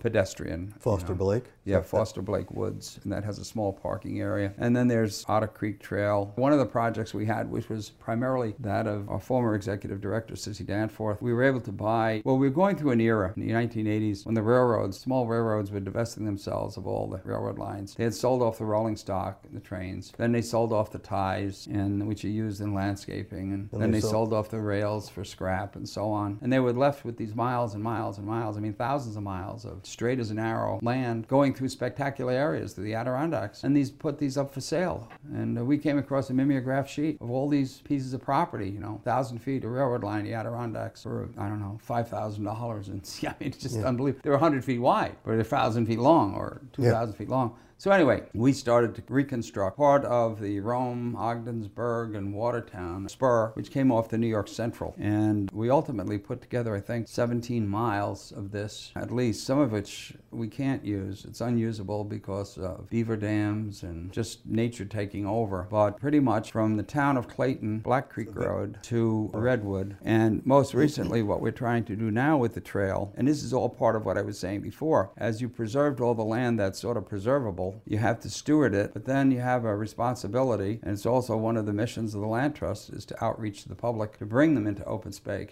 and let them appreciate nature in the raw, if you will. But the most recent one is we're trying to bring this Rivergate Trail, Rome, Ogdensburg, and Watertown, bring that right into the village of Clayton to hook it up to the Riverwalk, which is a village project that goes around Clayton, which is a peninsula, and where you'll be able to start at one end of Clayton, and walk almost 3/4 of the way around the peninsula on the waterfront. Yes. Some of it, I think, is going to be cantilevered out, actually, Yeah. over the water. They're And then coming back south, that'll connect with the railroad line. from the village to Lafargeville. The other project, trail-wise, is we have a wonderful trail at Otter Creek, which is, I guess, an interesting story, is on a creek in Alexandria Bay, in the town of Alexandria, and in the village. And Otter Creek is one of the feeders into the St. Lawrence River. And a number of years ago, a family who are supporters of the Land Trust, two families, Butts and Kiernan, gave us a small island in this creek behind the supermarket, or just actually it's to the east of the supermarket. And then ultimately they gave us another island and a little piece of the mainland. And then all of a sudden, as I said, some people think you had a grand design. Well, if somebody gives us a little island that's not part necessarily of a grand design, but all of a sudden we have another island and wooded, and then we have a piece of the mainland. Well, now you start saying, well, what can we do with this? Well, next thing you know, the abandoned scrubland farm adjacent to that comes up for sale. So we buy that. So now we have quite a few acres that runs along this creek bed with two islands. And that starts to be something. And we conceptualized under our current executive director, Jake Tibbles, the idea of putting in preserve and walking trails at Otter Creek. So we were able to get a grant to build an observation platform, a parking lot, and then we have one portion that's handicap accessible there. We partnered with the Thousand Islands Art Center, Craft School, and Home of the Hand Weaving Museum to build a dry stone wall as a whimsy, if you will, which is very beautiful. That's there. The stone being donated by local quarry, Mike Fitzsimmons, and trucked in. A lot of people go to doing this stuff. I had almost no involvement in this one, other than perhaps maybe the first donation, perhaps. But that trail goes out along the creek. What about the very special trail to me, always has impressed me, is the one between the two state parks. Oh, yeah. That it links two state parks on Grindstone across Land Trust property. That's a couple of interesting stories there that are encompassed in the one. Of course, this is near where I live, on the foot of Grindstone Island. I think I mentioned earlier that after the state of New York had purchased Niagara Falls, which I think was the first state park, they purchased Canoe Picnic Point State Park, which was a peninsula. And they were pioneering the whole process of the concept of state parks. Correct. By the state of New York was. So Canoe Point primarily is this peninsula on the northeast corner of Grindstone Island, right on the smack dab on the Canadian border. I don't know how many acres it is. It might be, 5, 8, 10 acres, something like that. But in buying that, they bought a sliver of land, which was mostly wetland, that connected with the next point south, which is called Picnic Point. And in the era of 1900 or so, they put gazebos on both points. One was on Canoe, which was a little bit obscured from the photos I've seen, but the one on Picnic was pretty prominent. It's up on a small bluff. The state over the years maintained these as two separate sites because they couldn't get from one to the other. They didn't own any dry land. They only owned the wetland that connected the two. So when the Land Trust came along in about 95 or so, that's the Decade and Beyond project, one of the things we purchased, primarily with a grant from the National Fish and Wildlife Foundation, was the farm, the Delaney farm that I mentioned earlier, that abutted this property. I wrote that grant myself. Sissy wrote some of the grants, but this one I wrote. I said what we wanted to do is to put in a nature trail connecting Canoe Point and Picnic Point so that people could walk from one to the other and have a self-guided nature trail. And I said that we would also commit to building the gazebo. Rebuilding, because it had deteriorated. It was gone. Rebuilding the gazebo at Picnic Point. Well, lo and behold, we get the grant for $85,000 to buy the land. And over the next, it takes, a long time to work this stuff out. But over the next couple of years, we hired a fellow who ultimately became our executive director, Aaron Vogel, out of SUNY ESF for a summer, come up and design the nature trail. And part of the nature trail, because of the nature of the land it had to cross these wetlands, he designed one environmentally safe bridge. Environmentally friendly screws that were screwed in. And the state of New York helped us build this. We provided the materials, and the New York State Correctional Facility at Cape Vincent provided us with their trustees, and they sent the trustees over in a state boat every day for 3 weeks.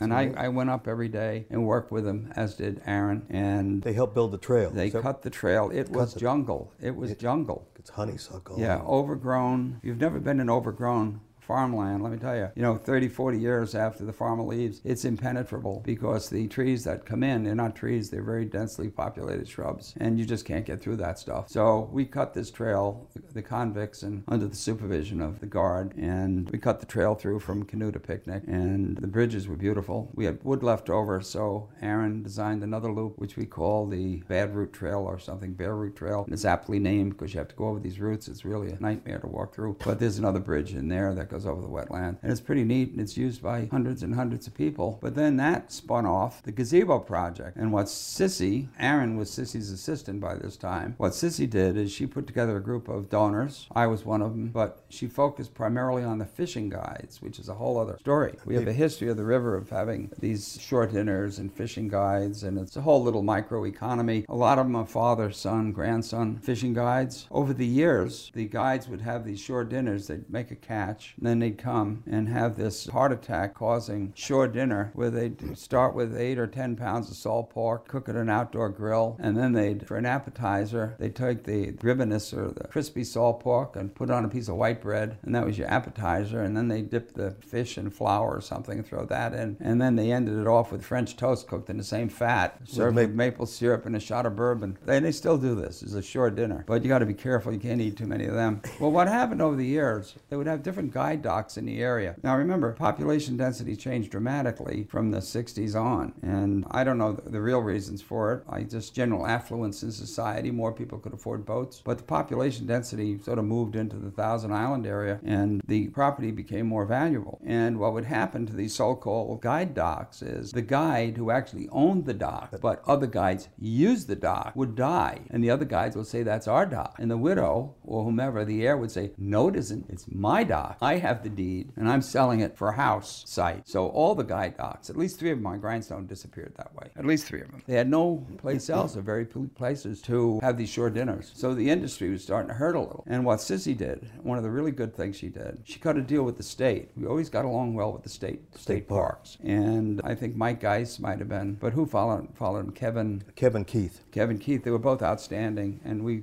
worked with them hand in glove, these guys. Meaning they were head of Region 6. Yeah, they were just wonderful, wonderful. And we cut a deal with them. We provide the funds for the gazebo, which was not cheap. We provide the funds for the material. To buy the material. Right. The architect who worked on it, I can't recall his name, he's retired. He was a state employee. He found the original design for the original gazebo and kept to it as faithfully as he could. Yeah. And they found the original pins where it was anchored in, so within 3 feet of the original gazebo. And so we built the gazebo, and what the brilliant thing that Sissy did is cut a deal with the state to just spruce up the park, Picnic. And they put in bathrooms, self-composting toilets, and they put in new floating docks, one portion of which was reserved exclusively for the fishing guides from 11 to 2, which I thought was brilliant. So now the guides have some place to go. And I don't know how many people know the story anymore. And then they also put in new places where they could grill, new fireplaces and so on. And of course with the new docks. And it was really a neat package when it was all done. It's a brilliant idea. Yeah, brilliant idea. That's right. You and I saw some wild columbine out there with Bob. Beautiful wild Bob columbine. Quinn. Remember that trip? Yeah, which is the red and yellow. Yeah. It should be in bloom. First week of June, right? Yeah. So that was a really terrific private-public partnership. And knock wood, it's absolutely problem-free. Maintenance can be a problem. We're trying to stay ahead of that curve. And after we had the ice storm, but before that there was the microburst. Took out of 95, 96, and what was the ice storm then? 98. 98, because Mary's brother was still in town. The ice storm trimmed all the trees. Yeah.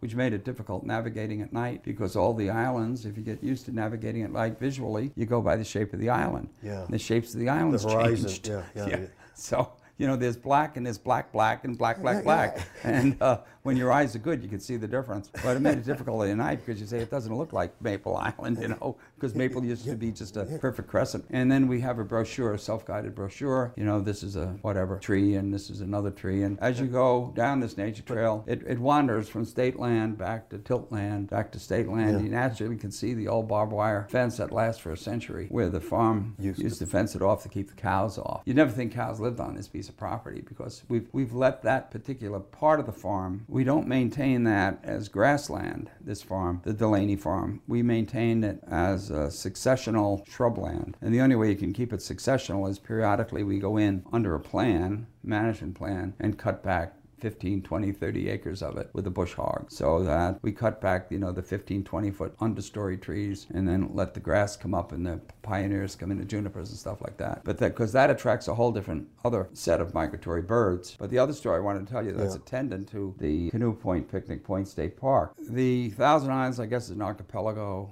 And technically, it has all these little granite rock outcroppings from a point, which becomes very inconvenient when your boat hits it, to an island like an island like Wolf Island that's 17 miles long and supports, I don't know, maybe 100 year-round people with dairy farms and whatnot. And there are many smaller islands that are very beautiful, which is what makes the Thousand Islands beautiful. Some of them have trees, some don't, but there are many of them that might be just an acre, half acre. They're just lovely. Unfortunately, some of them have fallen to developers' uses, and people have put cottages on these basically bare rocks. And as I always said, one of them is quaint, but three of them are tacky. So one of the things I tried to do as president of Land Trust was try to prevent construction on inappropriate sized pieces of property. I go back and forth by boat all the time. Of course, I live on an island, and that's how you go visit people.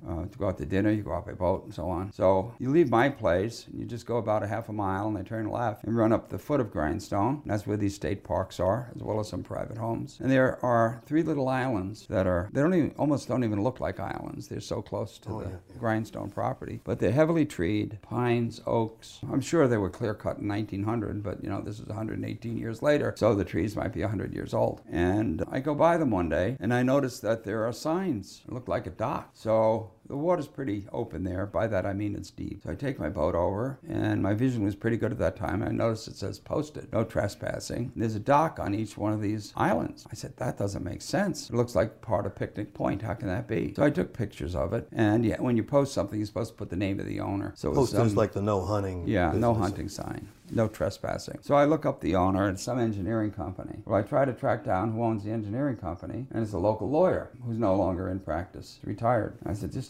just doesn't make sense. Because to me, it's state land. It's my land, because it's so close to Picnic Point. So about that time, which is yet another story, we had this project, we being the Land Trust, trying to protect a lot of these rocks, islands, and shoals. And my next door neighbor, who was just going to enter law school or was in law school, he did some research at the county seat in Watertown, and he comes across this old chart from 1890. And what the chart was a map of Grindstone Island done by a surveyor named Duke Carter, which showed all the farms and who owned them and so on. But what it also did is it numbered every single island that was within close proximity to Grindstone, from 1 up to 80-something. So what I found was, in 1880, 2 of these islands were on this chart. The third one wasn't. But I still felt they belonged to the state of New York. So I was working in a city at that time. I'd have to go frequently to Albany to represent the university. And I'd steal a half day or whatever and go over to the Department of, I think it's Office of General Services, which is the state agency that manages the property that the state owns. And I bring the copies, this narrative of these islands and so on, the proximity to Picnic Point State Park. And I talked to the administrator in charge, and I said, I think this guy's claimed state land, because I checked the deeds out. The deed he had wasn't a warranted deed. Now, a warranty deed it's a deed that guarantees ownership of the property. When you give a warranty deed to somebody, you're promising them that you have a right to this property, you do own the property, and I warrant that this is true. And it's actionable if it isn't. You can come back and bite the guy, sue him. Another type of deed is a quitclaim deed, which says quit claim, Q-U-I-T-C-L-A-I-M. And a quitclaim deed is, basically it says, I give to you any interest I have in this parcel of land, if I have any interest at all. So you're giving away nothing, but it's still a deed. And it's valid until somebody else says it's not. So this engineering company, owned by the attorney, was quitclaimed to the attorney, or vice versa. In any case, he quitclaimed it to himself, which you can't do, but he set up a dummy. So I go through this with the administrator, OGS, and he says, okay, well, let me look into it. A year goes by. I'm back up in Albany again doing lobbying or whatever it was. I meet with him again. Remember me? Well, he doesn't want to see me. And he says, Ken, let me show you the problems I have. And he takes out a big map, and he spreads out this big map of Oswego Harbor, and he has a projector, and he has all these old surveys from 1840, 1830, whatever. And he shows me the differences over the years, what's happened in Oswego Harbor. If you know anything about state law, New York State owns most of the river bottoms and freshwater bottoms. And you can't take land from the state. It goes back to what's called English common law, which is what our legal system for the most part is derived from. There's no such thing as adverse possession against the crown. You can't claim crown lands. In this case, the state is the crown. You can't claim the lands. So look what's happening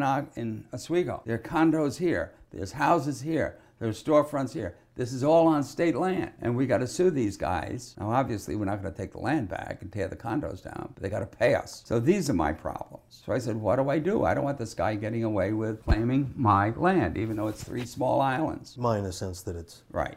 Publicly. Mine, public, right. Well, I take that view. Yeah, I agree. You know. And he says, well, you really want to do, if you want to screw up everybody, he says, you want to find a descendant of Elijah Camp and get him to donate anything he might have inherited from his ancestor, Elijah Camp. Well, who is Elijah Camp? After the Revolutionary War ended and ultimately the treaty was signed in 1820 or something, you had the War of 1812 in between. Well, the border was finally set, and the government, as you might guess, has to protect its borders, which is a big thing now they're talking about, and they try to encourage settlement. So they encourage settlement by doing these big, cheap land sales, usually to politically favored people. And Elijah Camp, I think, was a colonel in Sackett's Harbor Militia, and he bought all the islands. All the islands? All the islands, basically from Grindstone down to Hammond. And then he started selling them off. I said, where the hell am I going to find a descendant of this guy? I mentioned it to the guy who worked for us at that time. His name was Bill Monroe. He was really the first executive director. So I mentioned this to him because I worked very closely with the executive directors. So he goes to a cocktail party. This is a bizarre story. Goes to a cocktail party at Murray Isle, and why he brings it up, I don't know. But he says Ken has this crazy idea. He's trying to find a descendant of Elijah Camp who bought all the islands in 1823 or whenever it was, because he's trying to get some islands back from somebody he thinks stole them basically from the state of New York. Well, there's a woman who was an attorney there, Daphne Miller, and she was a principal law clerk for a pretty renowned judge in Nassau County. And she says, well, I have a winter home in Sanibel Island, and there's an Elijah Camp trail at Ding Darling Federal Preserve. So she tells this to Bill. Bill tells this to me. I said, that's an impossibility. So I'm at work, by the way, in New York City, working for the City University, but I had a loose leash, and so I could pretty much do anything I wanted. So I call up Ding Darling Federal Wildlife Preserve, very famous on Sanibel Island. I identified who I was, and I said, I'm looking, do you have an Elijah Camp trail? No. We don't. I said, oh, well, I was told you did by a resident. Well, you know, there is a state park here, so they might have one. Check with them. So I checked with whatever state park it is. Oh, yes, we have an Elijah Camp trail. It's named after Mr. Camp, who's one of our benefactors. I said, is he still alive? He said, yes, I think so. He's elderly, and I haven't seen him in a couple of years, but I think he's still alive. And his name is Elijah Camp. Oh, yes, we named the trail after him. Well, now I have a name and have a place. Again, in the era of cell phones and all this other miracle stuff, you have to think back. This is, I don't know what year now, but it was before I got to the land. Yeah, it had to have been after 85 and before 93, because that's when I worked for the university. So I figure it was about 88. I'm watching television that night, and this does all tie up. The United States Post Office, now it's Postal Service, had just created something called Express Mail. And they had an ad on TV where they had Zeus throwing a lightning bolt. Ba-boom! With the power of modern whatever,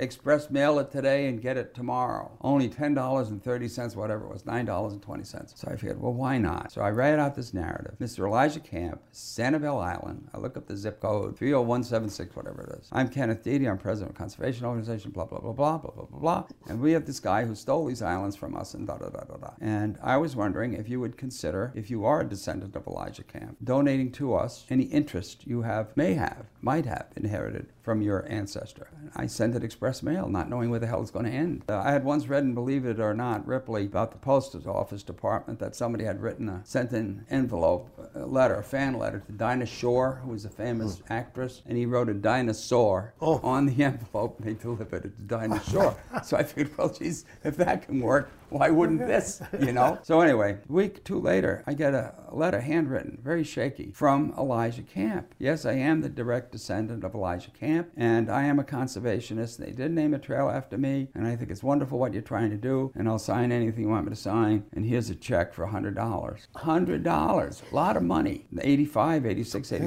somewhere in there. So I get my nephew, who is in law school, Matt Deedy, and Will, who's thinking of law school, and we, using this old survey map of Grindstone, and we start looking at all the islands, then we look at the adjacent property and see if they were deeded to anybody, and where they weren't, we quit-claimed maybe half dozen or more islands around Grindstone. And then we finished the town of Clayton, we went into Alexandria, and then we went to Hammond. So we picked up 20 or 30 islands doing this, and Mr. Camp ultimately gave us 2 quitclaim deeds, which have held up in most cases. There was one case where somebody had an older deed than ours, and it caused a ruckus, and all we did was quitclaim our interest over to that person. That ended that, sort of. So we picked up these 30 or 40 islands. But still, there's the outstanding story of the 3 islands that are appended to the state. Now, this is an older claim than we would have, because if it's a quitclaim, you're claiming anything you might own, and the older claim usually takes precedent. If you have a warranty, it's different, but it's quitclaim. It's the older claim takes precedent, usually. So I'm not at the point of despair, but I just don't know what to do. And I go to a Land Trust Alliance conference at New Paltz, and there was a deputy commissioner named Ivan Vamos. It's amazing, I can remember these names. And I grabbed him, he gave a lecture. At the end of the lecture, I grabbed him, and I went through this whole tale of woe. He said, send me the material. I figured, well, that's another one that's going to get shuffled. So I sent it to him. Well, lo and behold, about 2 months later, I go to town, I pick up the Watertown Times, and there, right across the front page, the Sunday paper, State of New York sues local attorney to recover property illegally seized. So I immediately, that Monday, get on the phone with the Deputy Attorney General who's handling the case and said, listen, I have a file on this. Let me turn it over to you. So he took that file, and they were able to show 2 of the islands weren't islands. They were not islands. Were not islands when the state bought the land. So they were not numbered when the state bought the land in 1880, 1890. So that meant they were part of the mainland. But what's happened in between? Part of the Grindstone. The rivers come up, made them islands.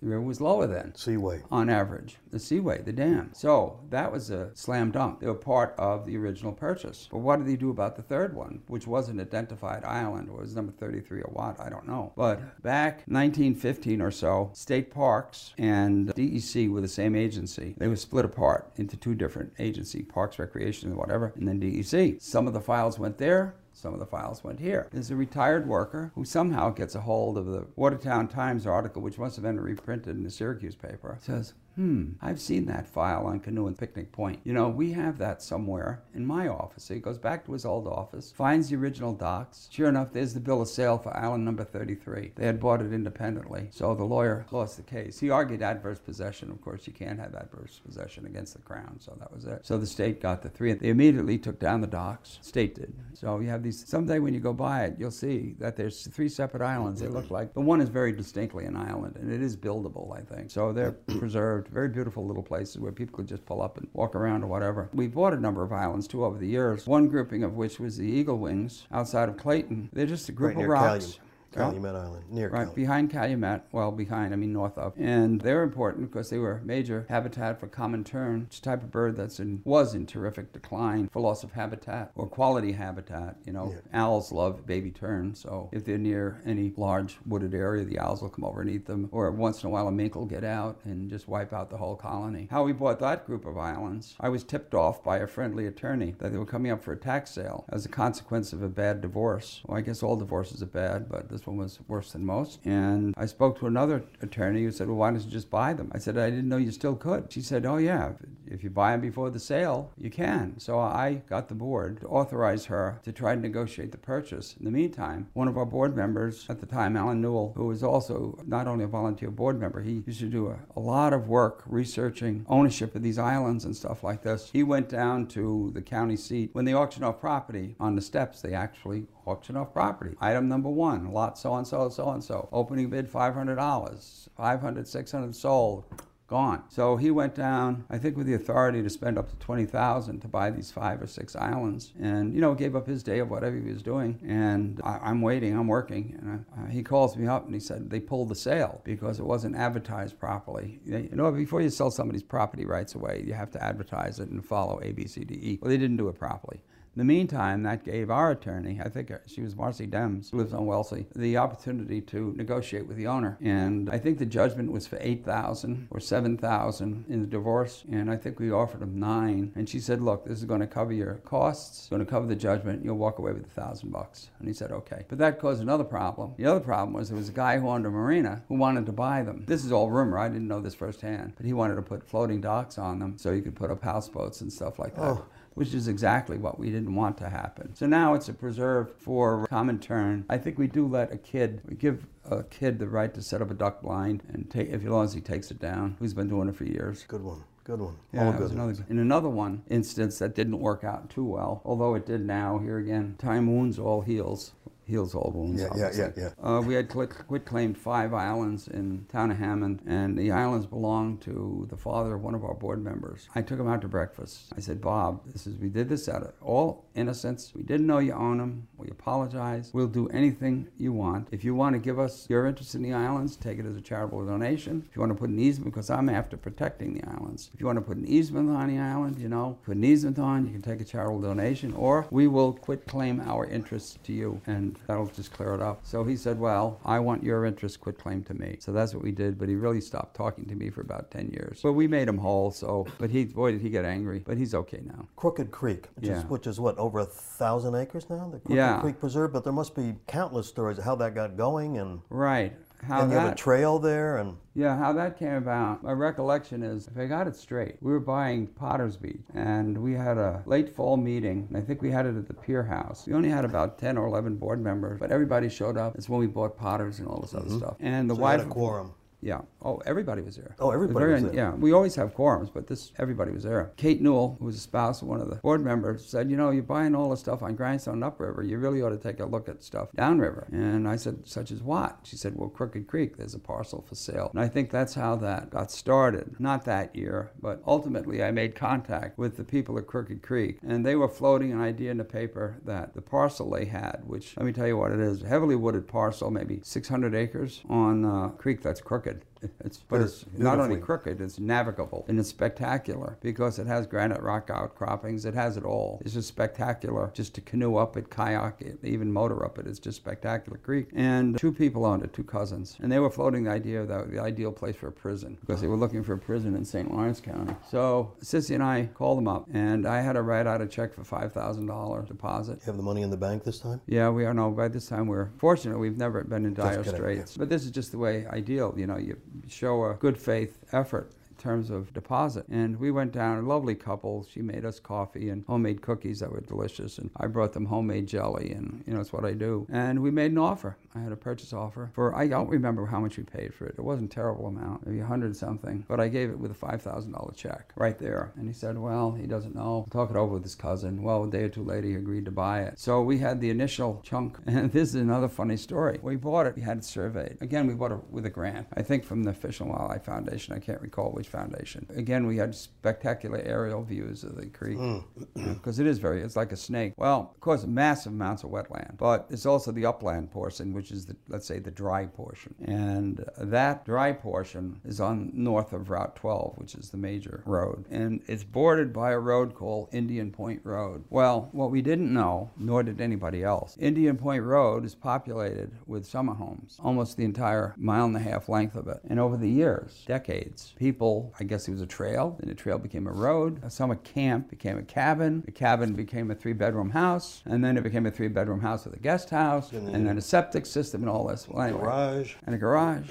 Turns out we own almost everybody's front yard. The other people in the room here are gasping. Let me tell you, Sissy and I both gasp because we don't need this political issue. Again, Sissy Beadle Danforth was the executive director. She contacts every single landowner with the survey. Basically says, look, we don't want any problems. You cover the cost of resurveying your parcel and filing the deed. You can have it. And we did this time after time after time. People were still annoyed with us, which was sort of stupid. In one instance, I think we had to sell it for a couple of $1,000s because clearly it was usable waterfront. And we're a nonprofit. Everything has to be above board. So we sold it for a nominal but believable sum of money. In another instant, it was waterfront. And we had a real estate agent give us just a letter of evaluation, not an appraisal. And she came up with $15,000, $18,000. And I said, Sissy, we better go take a look at this one. So we went down, and what it was a piece of waterfront, but it was like a little inlet that was a V. And there was a house here, a house here, a house here. The docks almost touched each other. So it was absolutely unusable piece of property. And I said, this is worth nothing. Just split it up and give it to the, adjacent homeowners. And that's what we did. But that was a well-intentioned thing. But boy, did we get in hot water with that one. Yeah, we owned a garage. We owned the septic systems. Yeah. We owned front doors. We owned staircases. It was awful.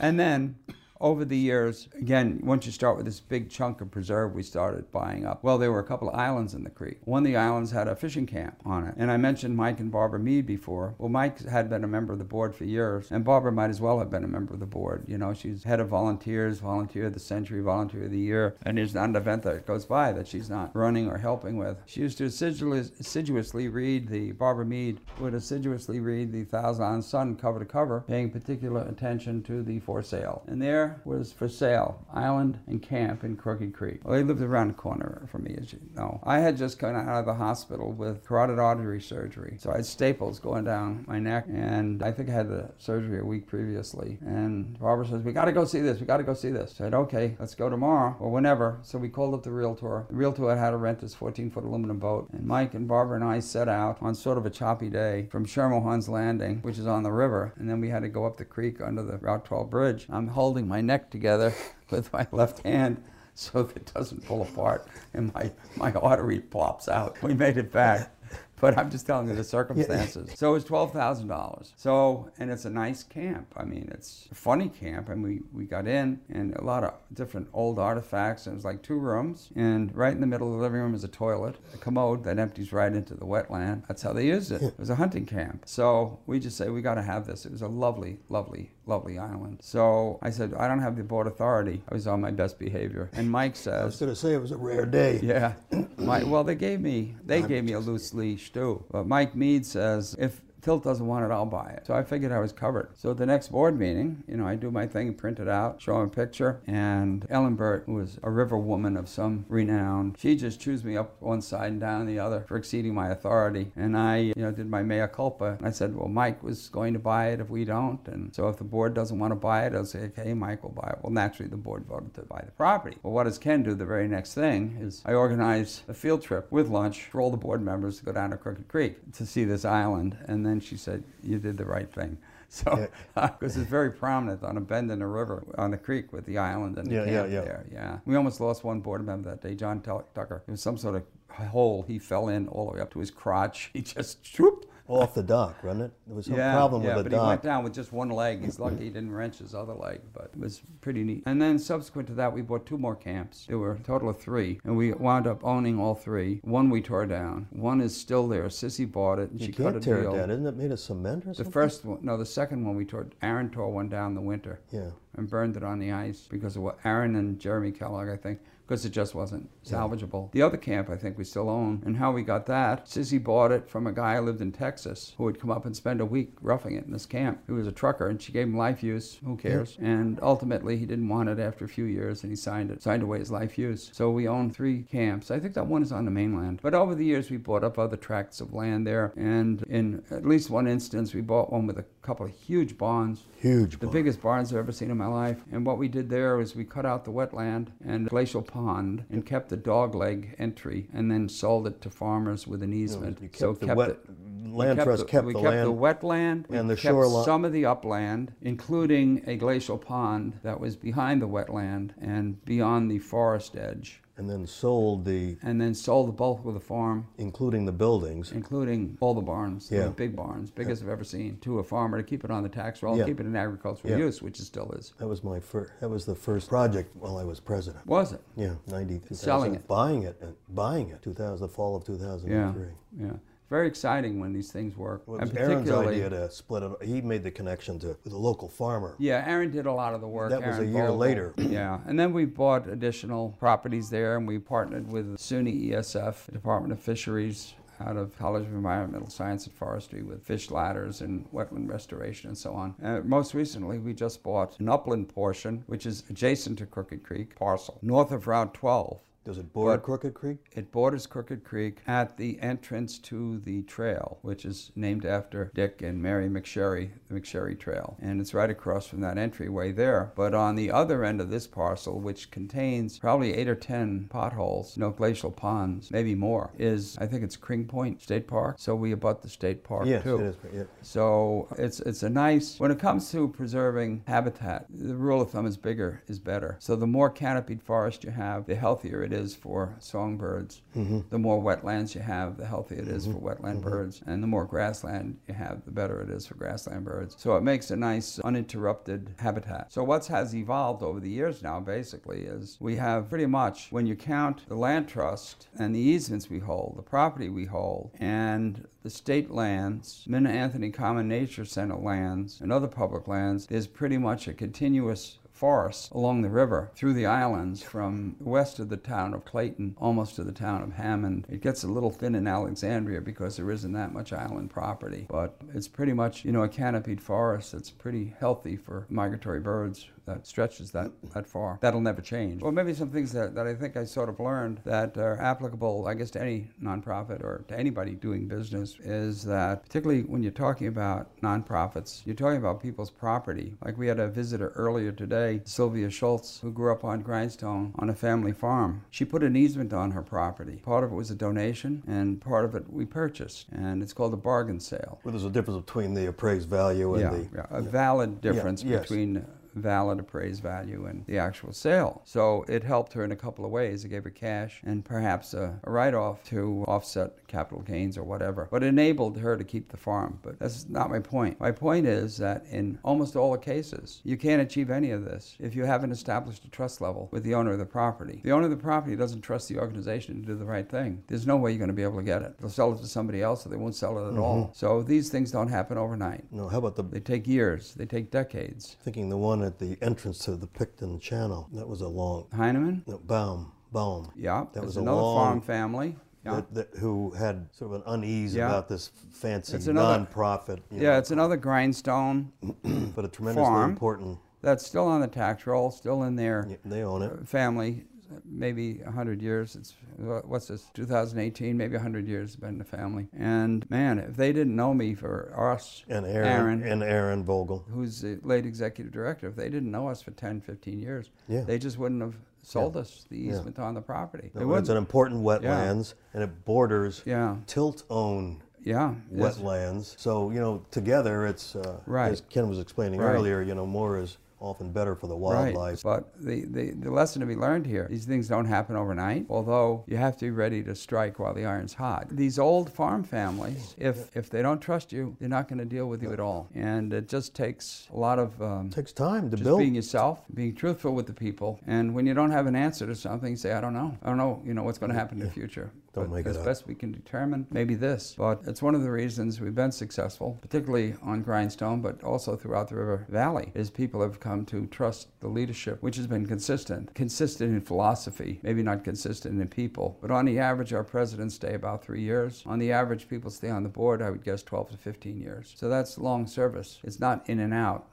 Like, I was on this board and I was on that board and so on. Well, it took people work very, very hard. It takes 2 to 3 years to learn easement and property law and... Right, and it takes 2 to 3 years just to understand what we own and what we're trying to do. That's why the field trips are very important. But any of these old farm families, Sylvia, Bob Baum, Bob Purcell is another one. These are all contiguous properties that on which we have easements and which are still on the property rolls. And in some instances, because we were able to come up funding to protect wetlands, because that's the type of funding that's available currently, it enabled the people at least in 3 instances, to keep the farm because they're taxed at very high rates. Because even though the wetlands, it's still part of it. The town says, well, it's usable wetland, so we're going to whack you on this property waterfront, tax. water view. Waterfront, water view, all this. Yeah. So we've enabled a number of families to keep their farms. Not that they're farmed anymore, but their grandparents farmed it, So a lot of purposes are served. But here again, it's the trust level is thing. Also, you have to be ready to seize opportunities. 2 cases, I had a realtor to say to me not too long ago, I'm getting a listing tomorrow on a piece of property near one of your preserves. I don't know where it is exactly. It's in Alexandria Bay. And I said, what road? And she told me. And I said, does it have a billboard on it? And I think she said, no, it's next to the one with the billboard. I said, don't list it, we'll buy it. Of course, I wasn't president, but what it was like the final piece in the jigsaw puzzle in the Otter Creek Preserve. Oh, yeah. And of course, I knew the tax maps at least in that area. And I called up our president and executive director immediately. I said, give her a call. It's coming on the market tomorrow. And just buy the asking price, which wasn't a lot of money. But that gave us basically a parking lot for an entry for the preserves. And another one, a realtor came to me the day before we had a board meeting. He said, Ken, I got a piece coming up on Grindstone. I said, where is it? He said, I can't tell you, but it's a nice piece of waterfront. It's 400 feet of waterfront, and it's an acre. Well, if you know anything about area, if you have 400 feet on one side, it has to be 100 feet deep, roughly, to get 1 acre. The acre is 46,000 square feet, roughly. So I'm thinking of Grindstone Island. Where is there a piece of land? Yeah, there aren't many like that. Yeah, that's 400 feet long and 100 feet wide. If you ever looked at a tax map, all these things, so this is a long sliver of waterfront. And there's only one piece on the island. And this is a piece that abuts Sylvia Schultz property. I brought it up at the board meeting. I said, this is coming on the market. One of our board members said, we have to tell the adjacent property owners they've been trying to buy that piece of property for 80 or 100 years. So it came on the market the next day. This time I had the authority to buy it. We put, full offer down and got a purchase offer on it. And then we gave the purchase offer, transferred it, because these are transferable documents, to the immediate property owner, who then agreed to donate an easement on the parcel to restrict subdivision and development. So we protected that shoreline. They can build a boathouse someday if they wish, but it's not going to be cut up into 4 lots. That's another one where we strike where the iron's hot. When I first came on the board, there were no tilt treks. There were no member Mondays. There were no organized activities to outreach for the public. To the public, which is a way of getting the public more involved in conservation and appreciating, natural beauty and the things that the land trust is about. You've got to get the people out on the land. Yeah. Well, that started. And that started. Yeah, it was. We had a winter board meeting at Carol Monroe's house in Vermont, and that was my first board meeting. Was it? Yeah. And she had this wonderful house in the middle of the mountains in Vermont. And as I said before, we always met at somebody's home. But what we had been gravitating towards... This is the board retreat meet. Right. Having a retreat in March, the first week in March, used to be in New York City. Since we paid for it out of our pockets, it got to be a little pricey for what... Well, anyway, this one winter meeting, Carol offered her home in Southern Vermont. Southern Vermont. Manchester. Near Manchester, Landgrove, I think it was. Mm-hmm, exactly. And I don't know where I got the idea from, but I put it together with the son of an old farm family, a guy named Manley Rusho, who had an old school bus. And he used to like to take... Children's school bus. Children's school bus, right. And when I say an old school bus, it wasn't one of these big 30 passengers. This was more like what you see taking handicapped kids around. It was a tiny little yellow bus, and I think it was 1 seat per side. I went to the board and made a proposal that we start an official trek, or I came up with trek, T-R-E-K. That's a Afrikaans word. When the Boers in South Africa wanted to get away from the English, they all migrated en masse, and that was the great trek. Otherwise, they moved. So we started calling it Member Mondays, and then it became Tilt Treks, because it was euphonic. Well, you couldn't keep it on Mondays, and so... Well, yeah. You had to change the name. Yeah. So anyway, Manley, who was a pretty quiet guy, but he loved to interact one-on-one with people. So we advertised this Member Monday trek. You had to be a member, which we never looked at too closely because they brought their cousins, sisters, and aunts. And I would tell Susie Wood, who ran the office and who was a former board member, I'd say, we only have room for 12. Well, next thing you know, we'd have 16 people. And we really had to cram in the bus. Because my recollection, I think it was 1 seat on each side. Yeah, maybe 2 on one side. This is a tour of Grindstone. Yeah, two on one side, 1 on the other. And there were like 5 rows only. It's a tiny bus. But one time we had like 18 or 20. And I didn't know what the hell to do. You have 18 people show up, you can't say you can't go. And we dock at somebody's private house, Phyllis Schwartz. And they had a good dock, deep water. She and her husband come down and greet everybody, and you'd pick raspberries and eat them as you walked up, and everything's really homey, and the bus is waiting there, this tiny bus. And it got so crowded this one time, Manley had to put planks across the seats, and we had to load it by row, like they do with airplanes. So the first 3 people would get in, or 4 people, then the next 4, and they'd put down another plank, and God forbid if we ever had an accident, then the next 4, and we would go across the island in this, and I'd do a narration, explaining what easements are, what tilt is, and I had a lot of direct one-on-one anecdotes with some of the people with whom I've dealt over the years. So I had some really interesting stories to tell. And going around from farm to farm, there's a road that goes around the head of the island. And I'd have to face backwards, breathing the diesel fumes on an empty stomach. And what was nice though, we'd end up at Manley's house, which was a cabin in the middle of the woods on a wetland, and his wife would put out a spread of tea, lovely lady, lemonade, and homemade cookies. And I mean, it would blow people away. They were members forever, you know. We had some interesting times. One time, the road had washed out and the bus got stuck. We couldn't get the damn bus out of near Sylvia's, where it takes that dip, where there's a culvert now. And fortunately, a guy who worked for Bob Purcell comes along, Tim Nielsen, with a tractor. So he hooks up the tractor to the bus, and we yank it out of the mud hole. Another time, we pull the bus into Manley's yard and get a thunderstorm. We can't get the bus out. The slight incline is on wet grass. So we had everybody get out of the bus and push the bus up this hill to get it. So it was always an experience when you went out on these. But then ultimately the bus died and we weren't able to really take people around anymore. And we had our stops. We'd stop at Sylvia's. She had just opened a store in her sauna. She sells little embroidered stuff and things, crafts she makes over the winter. And she's finished Descent. So we stopped using the bus and I figured, well, we got to do something. By this time we had started an outreach program. We started to have kids activities at Zenda Farm and canoe and kayak excursions and partnering with other land trusts to do moonlight kayaks. And I had purchased my first vehicle on the island. I purchased in 1994. I think it was, which gave me access to the island. It was an ATV. The reason I didn't buy one earlier because they only started developing four-wheelers. Before that it was three-wheelers, and they were very dangerous, one wheel in front, two in back. And to ride through the terrain that I have to go through to get out of my place. You'd flip it. Too easily. So, way too easily, yeah. So I had bought ATVs, and then I had a very generous friend who was a house guest and used to come up several times a year. But they came up one year, and in secrecy, so as a surprise, they bought a Kawasaki Mule as a gift. Which is a four-wheel utility vehicle. It's a four-wheel UTV, they call them. And this was a single-seater. So I had bench seat. So you could take two or three of your friends, right? Yes, you're three people, and then you'd throw a couple in the back. Well, anyway, after owning that for 3 or 4 years, I bought a two-bench seater, a bigger one. So we're still using the bus, right? So the bus dies. At this point in time. At that point.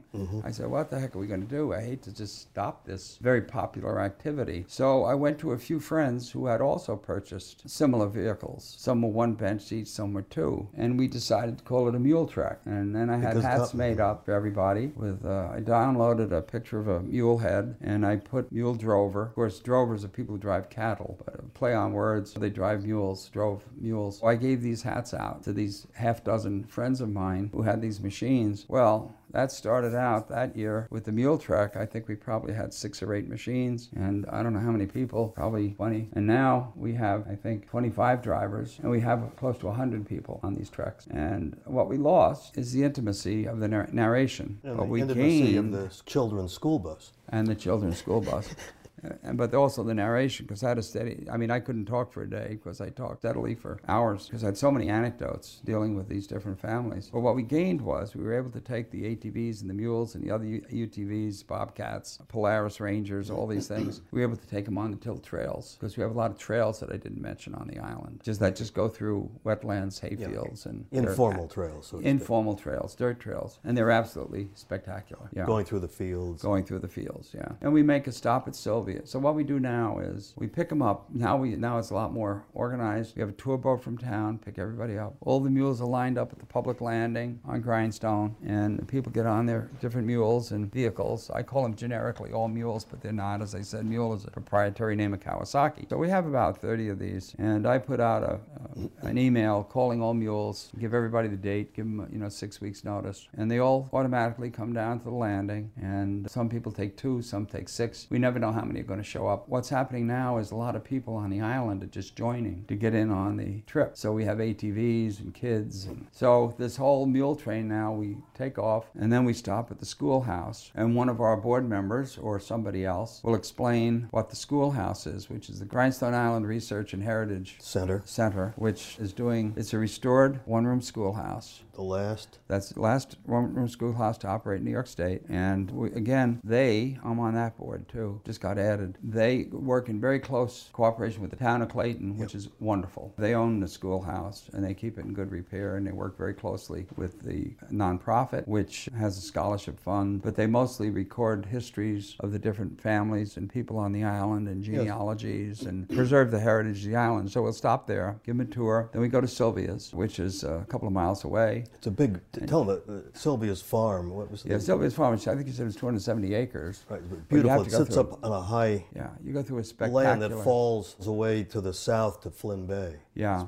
As you come over the rise where her house is, you get this commanding view of a huge bay called Flynn Bay, which is Class 1 wetland, which is all protected by conservation easement. And the whole thing now. Stretch of river behind it, you know. With Clayton in the background, the Seaway in the background, and a wonderful old barn. And we stopped there, and I hope people buy a thing or two. But she talks about growing up on the island, and she likes to talk too. And she'll give maybe a half-hour talk and answer questions. And so we leave there then, and we make a stop on some easement property that the land trust had purchased and then sold for residential use to keep it on the tax rolls. But also the non-residential portion is grassland and is maintained as grassland. For the birds. Then we'll stop at a couple of historic houses very briefly. Historic in that they're odd. One of them is a squash court. You have this squash court in the middle of an island in the middle of nowhere. Sort of interesting. And then we stop at the public beach, the beach we opened to the public, Potter's Beach, where we just put a beautiful staircase in, donated by a local carpenter, Kevin Garnsey. We had actually contracted with him to build it. And when it was done, we asked for the bill, and he said, I'm donating it. So he donated the whole damn thing. And we had a wonderful... His family has a lot of ties to Grindstone. Yeah, it's an old... Grindstone. See, Grindstone was settled primarily, there was some French, Canadians, but primarily Scots, Irish, who came over from Scotland, not from Northern Ireland, I think they came from Scotland. And the hamlet, which is nothing more than a church and a dance hall now and a house or two, called Thurso, which is... There's a Thurso in Scotland. Thurso in Scotland, Anyway, we'd stop at the beach, then we go up down to the bridge that connects the foot with the rest of the island. And if it's dry, we'll go through a 130-acre hayfield that's groomed. That's hayfield for bobolinks and other types of bird. You can see almost anything there because it abuts a wetland and a woodland. And then we wind our way back up to a 600-acre easement property owned by Junie Orgsbury, which is very beautiful because it's a hill going up. And then we wind up on one of the newest additions to the islands, and that's a vineyard and winery owned by Mark and Maria Purcell, who let us come there, and they'll provide wine tasting, and we have lunch there. And then the people get back and get on their boat. It's an institution now. I wanted to provoke you to talk about the parcel of land that was one of whose boundary corners was the wild asparagus patch. Oh yeah, that's a great story. It's one of my absolute favorite stories. Yeah. As I had mentioned earlier, there was a woman who was very instrumental in formation of the land trust, who was a pediatric psychiatrist. Her name was Dr. Josephine Murray, and she lived in Boston and had a condo in an old Victorian house there, and had a beautiful farm, I think in Boxford or Boxton, Massachusetts.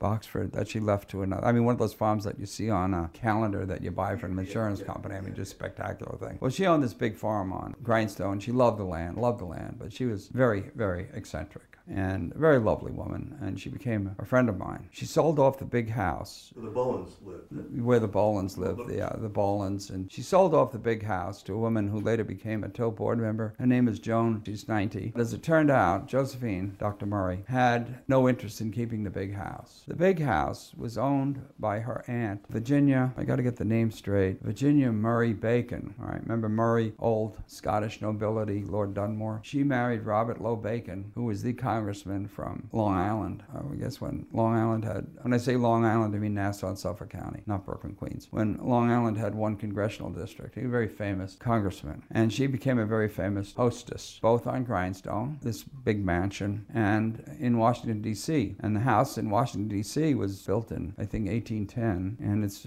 near the White House. She, I think during the Eisenhower years, came into her own and was like a Pearl Mesta in Washington in terms of Republican fundraising and stuff like that. And she had her own eccentricities. When she died, she left it to a foundation it's called the Dacor, D-A-C-O-R, Bacon House. You can look it up anywhere. Very historic house. John Marshall lived in it, and a lot of Supreme Court justices rented rooms there and so on over the years. They contacted me once about Mid River Farm farm to straighten some things out because they had it screwed up. Anyway, Mrs. Bacon used to entertain grandly in her house and with a full set of staff. So Josephine rejected that whole type of lifestyle into which she was born. And she lived in a shack that did not have a shower, did have a toilet. It was her father's study. She took a shower, her shower in the was river. Swim in the river. Yeah. Her father was a renowned psychiatrist who helped to found the Harvard Psychiatric Clinic and developed the thematic apperception test, the TAT test. Harry Murray, well, he lived to be aged 95 or so. Josephine, his only child, never married. He had a mistress, and they wrote a book about that. It's called Love Story Told. It's boring, but he kept the mistress separate from the family. They didn't know about her for years. Well, anyway, Josephine grew up. She was pretty eccentric, very generous woman, and she sold the house, the big house, to Joan Rickert, who grew up on another island. Joan is born into the family that started Phelps Dodge Copper Mines. This house was filled with Victorian antiques. I mean, just chock full, late Victorian stuff, big rooms. Joan Rickert, who's a very dear friend of mine, is a minimalist. She lives a very simple life, very Spartan life, and she just took everything and called this pretty prominent antique dealer who had a shop in Gananoque. Matter of fact, the guy was so prominent he had the Order of Canada, which is nothing to sneeze at. Yeah. So he came in and bought everything lock, stock, and barrel. For some reason, Josephine got furious because Joan had sold the bed on which Charles Bolin, the famous diplomat, was born. And she carried on to the point where Joan had to go to the antique dealer, buy the bed back, and give it to Josephine. I think a piano was involved somewhere there too. Well, this does fit into the story. Josephine had been on our board for 9 years, and then she got off the board, and she relates to me that she's going to sell part of her property, Mid-River Farm. The part she wants to sell, well, you have to picture starting at one end of the Mid-River Farm is a farmhouse, there's a barn, then there's Josephine's uncle's house, cottage, pretty cottage, 3-bedroom, called Les Rochers, probably built in the late 20s, early 30s. Then there's the great house, built by the Bolins. Then there's a vast empty space of hayfields and waterfront. And then there's the shack where her father lived and where she lived after her father's death. When she sold the great house, she wouldn't sell Joan any land with it. She sold her the house, a sliver of land, minimal amount of land.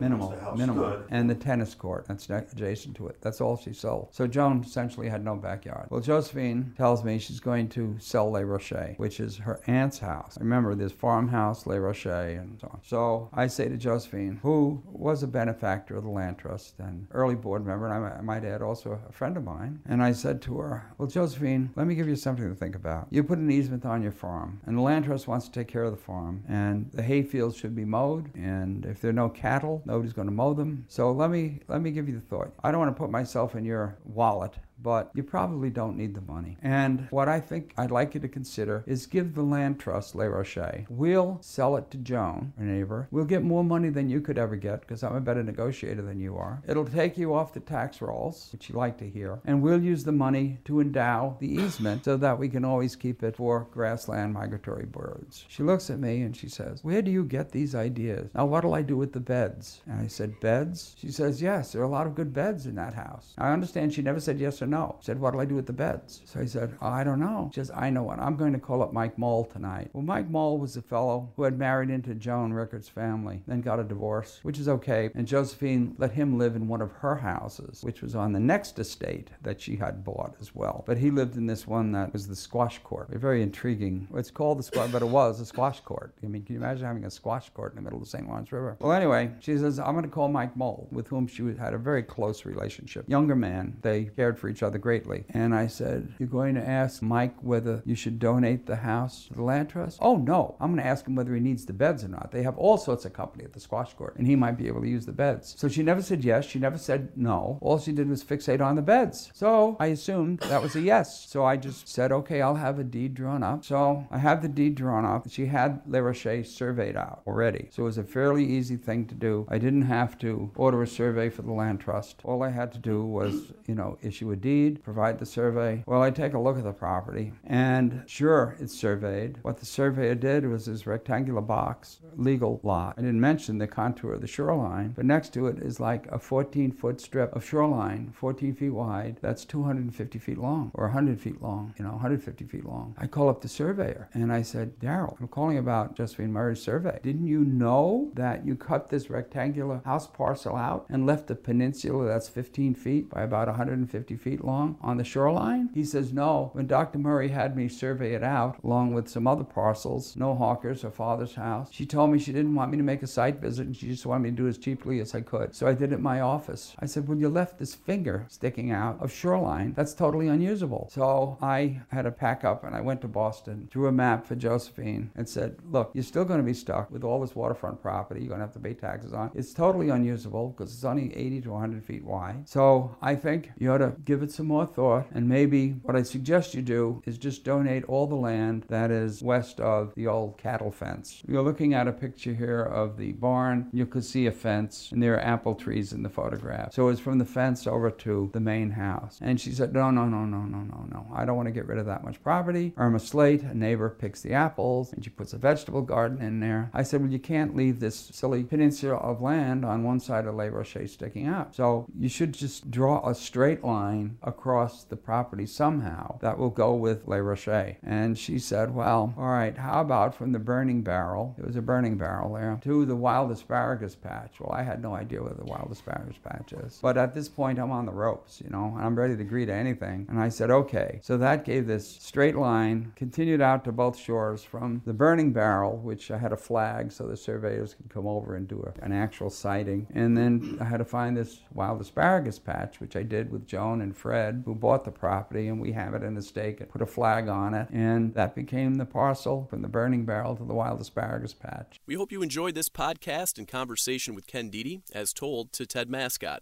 Our sincere thanks to Ted, WPBS, and the Northern New York Community Foundation for capturing this interview reflecting on Ken's important life.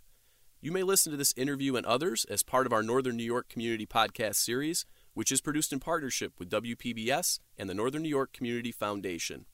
Every podcast is easily accessible and always free, either online at www.nnycpodcast.com or on your mobile device. Find us on iTunes, Stitcher, Google Play, or other podcast platforms when you search for the Northern New York Community Podcast. We hope you'll join us again, and thank you for listening to the Northern New York Community Podcast.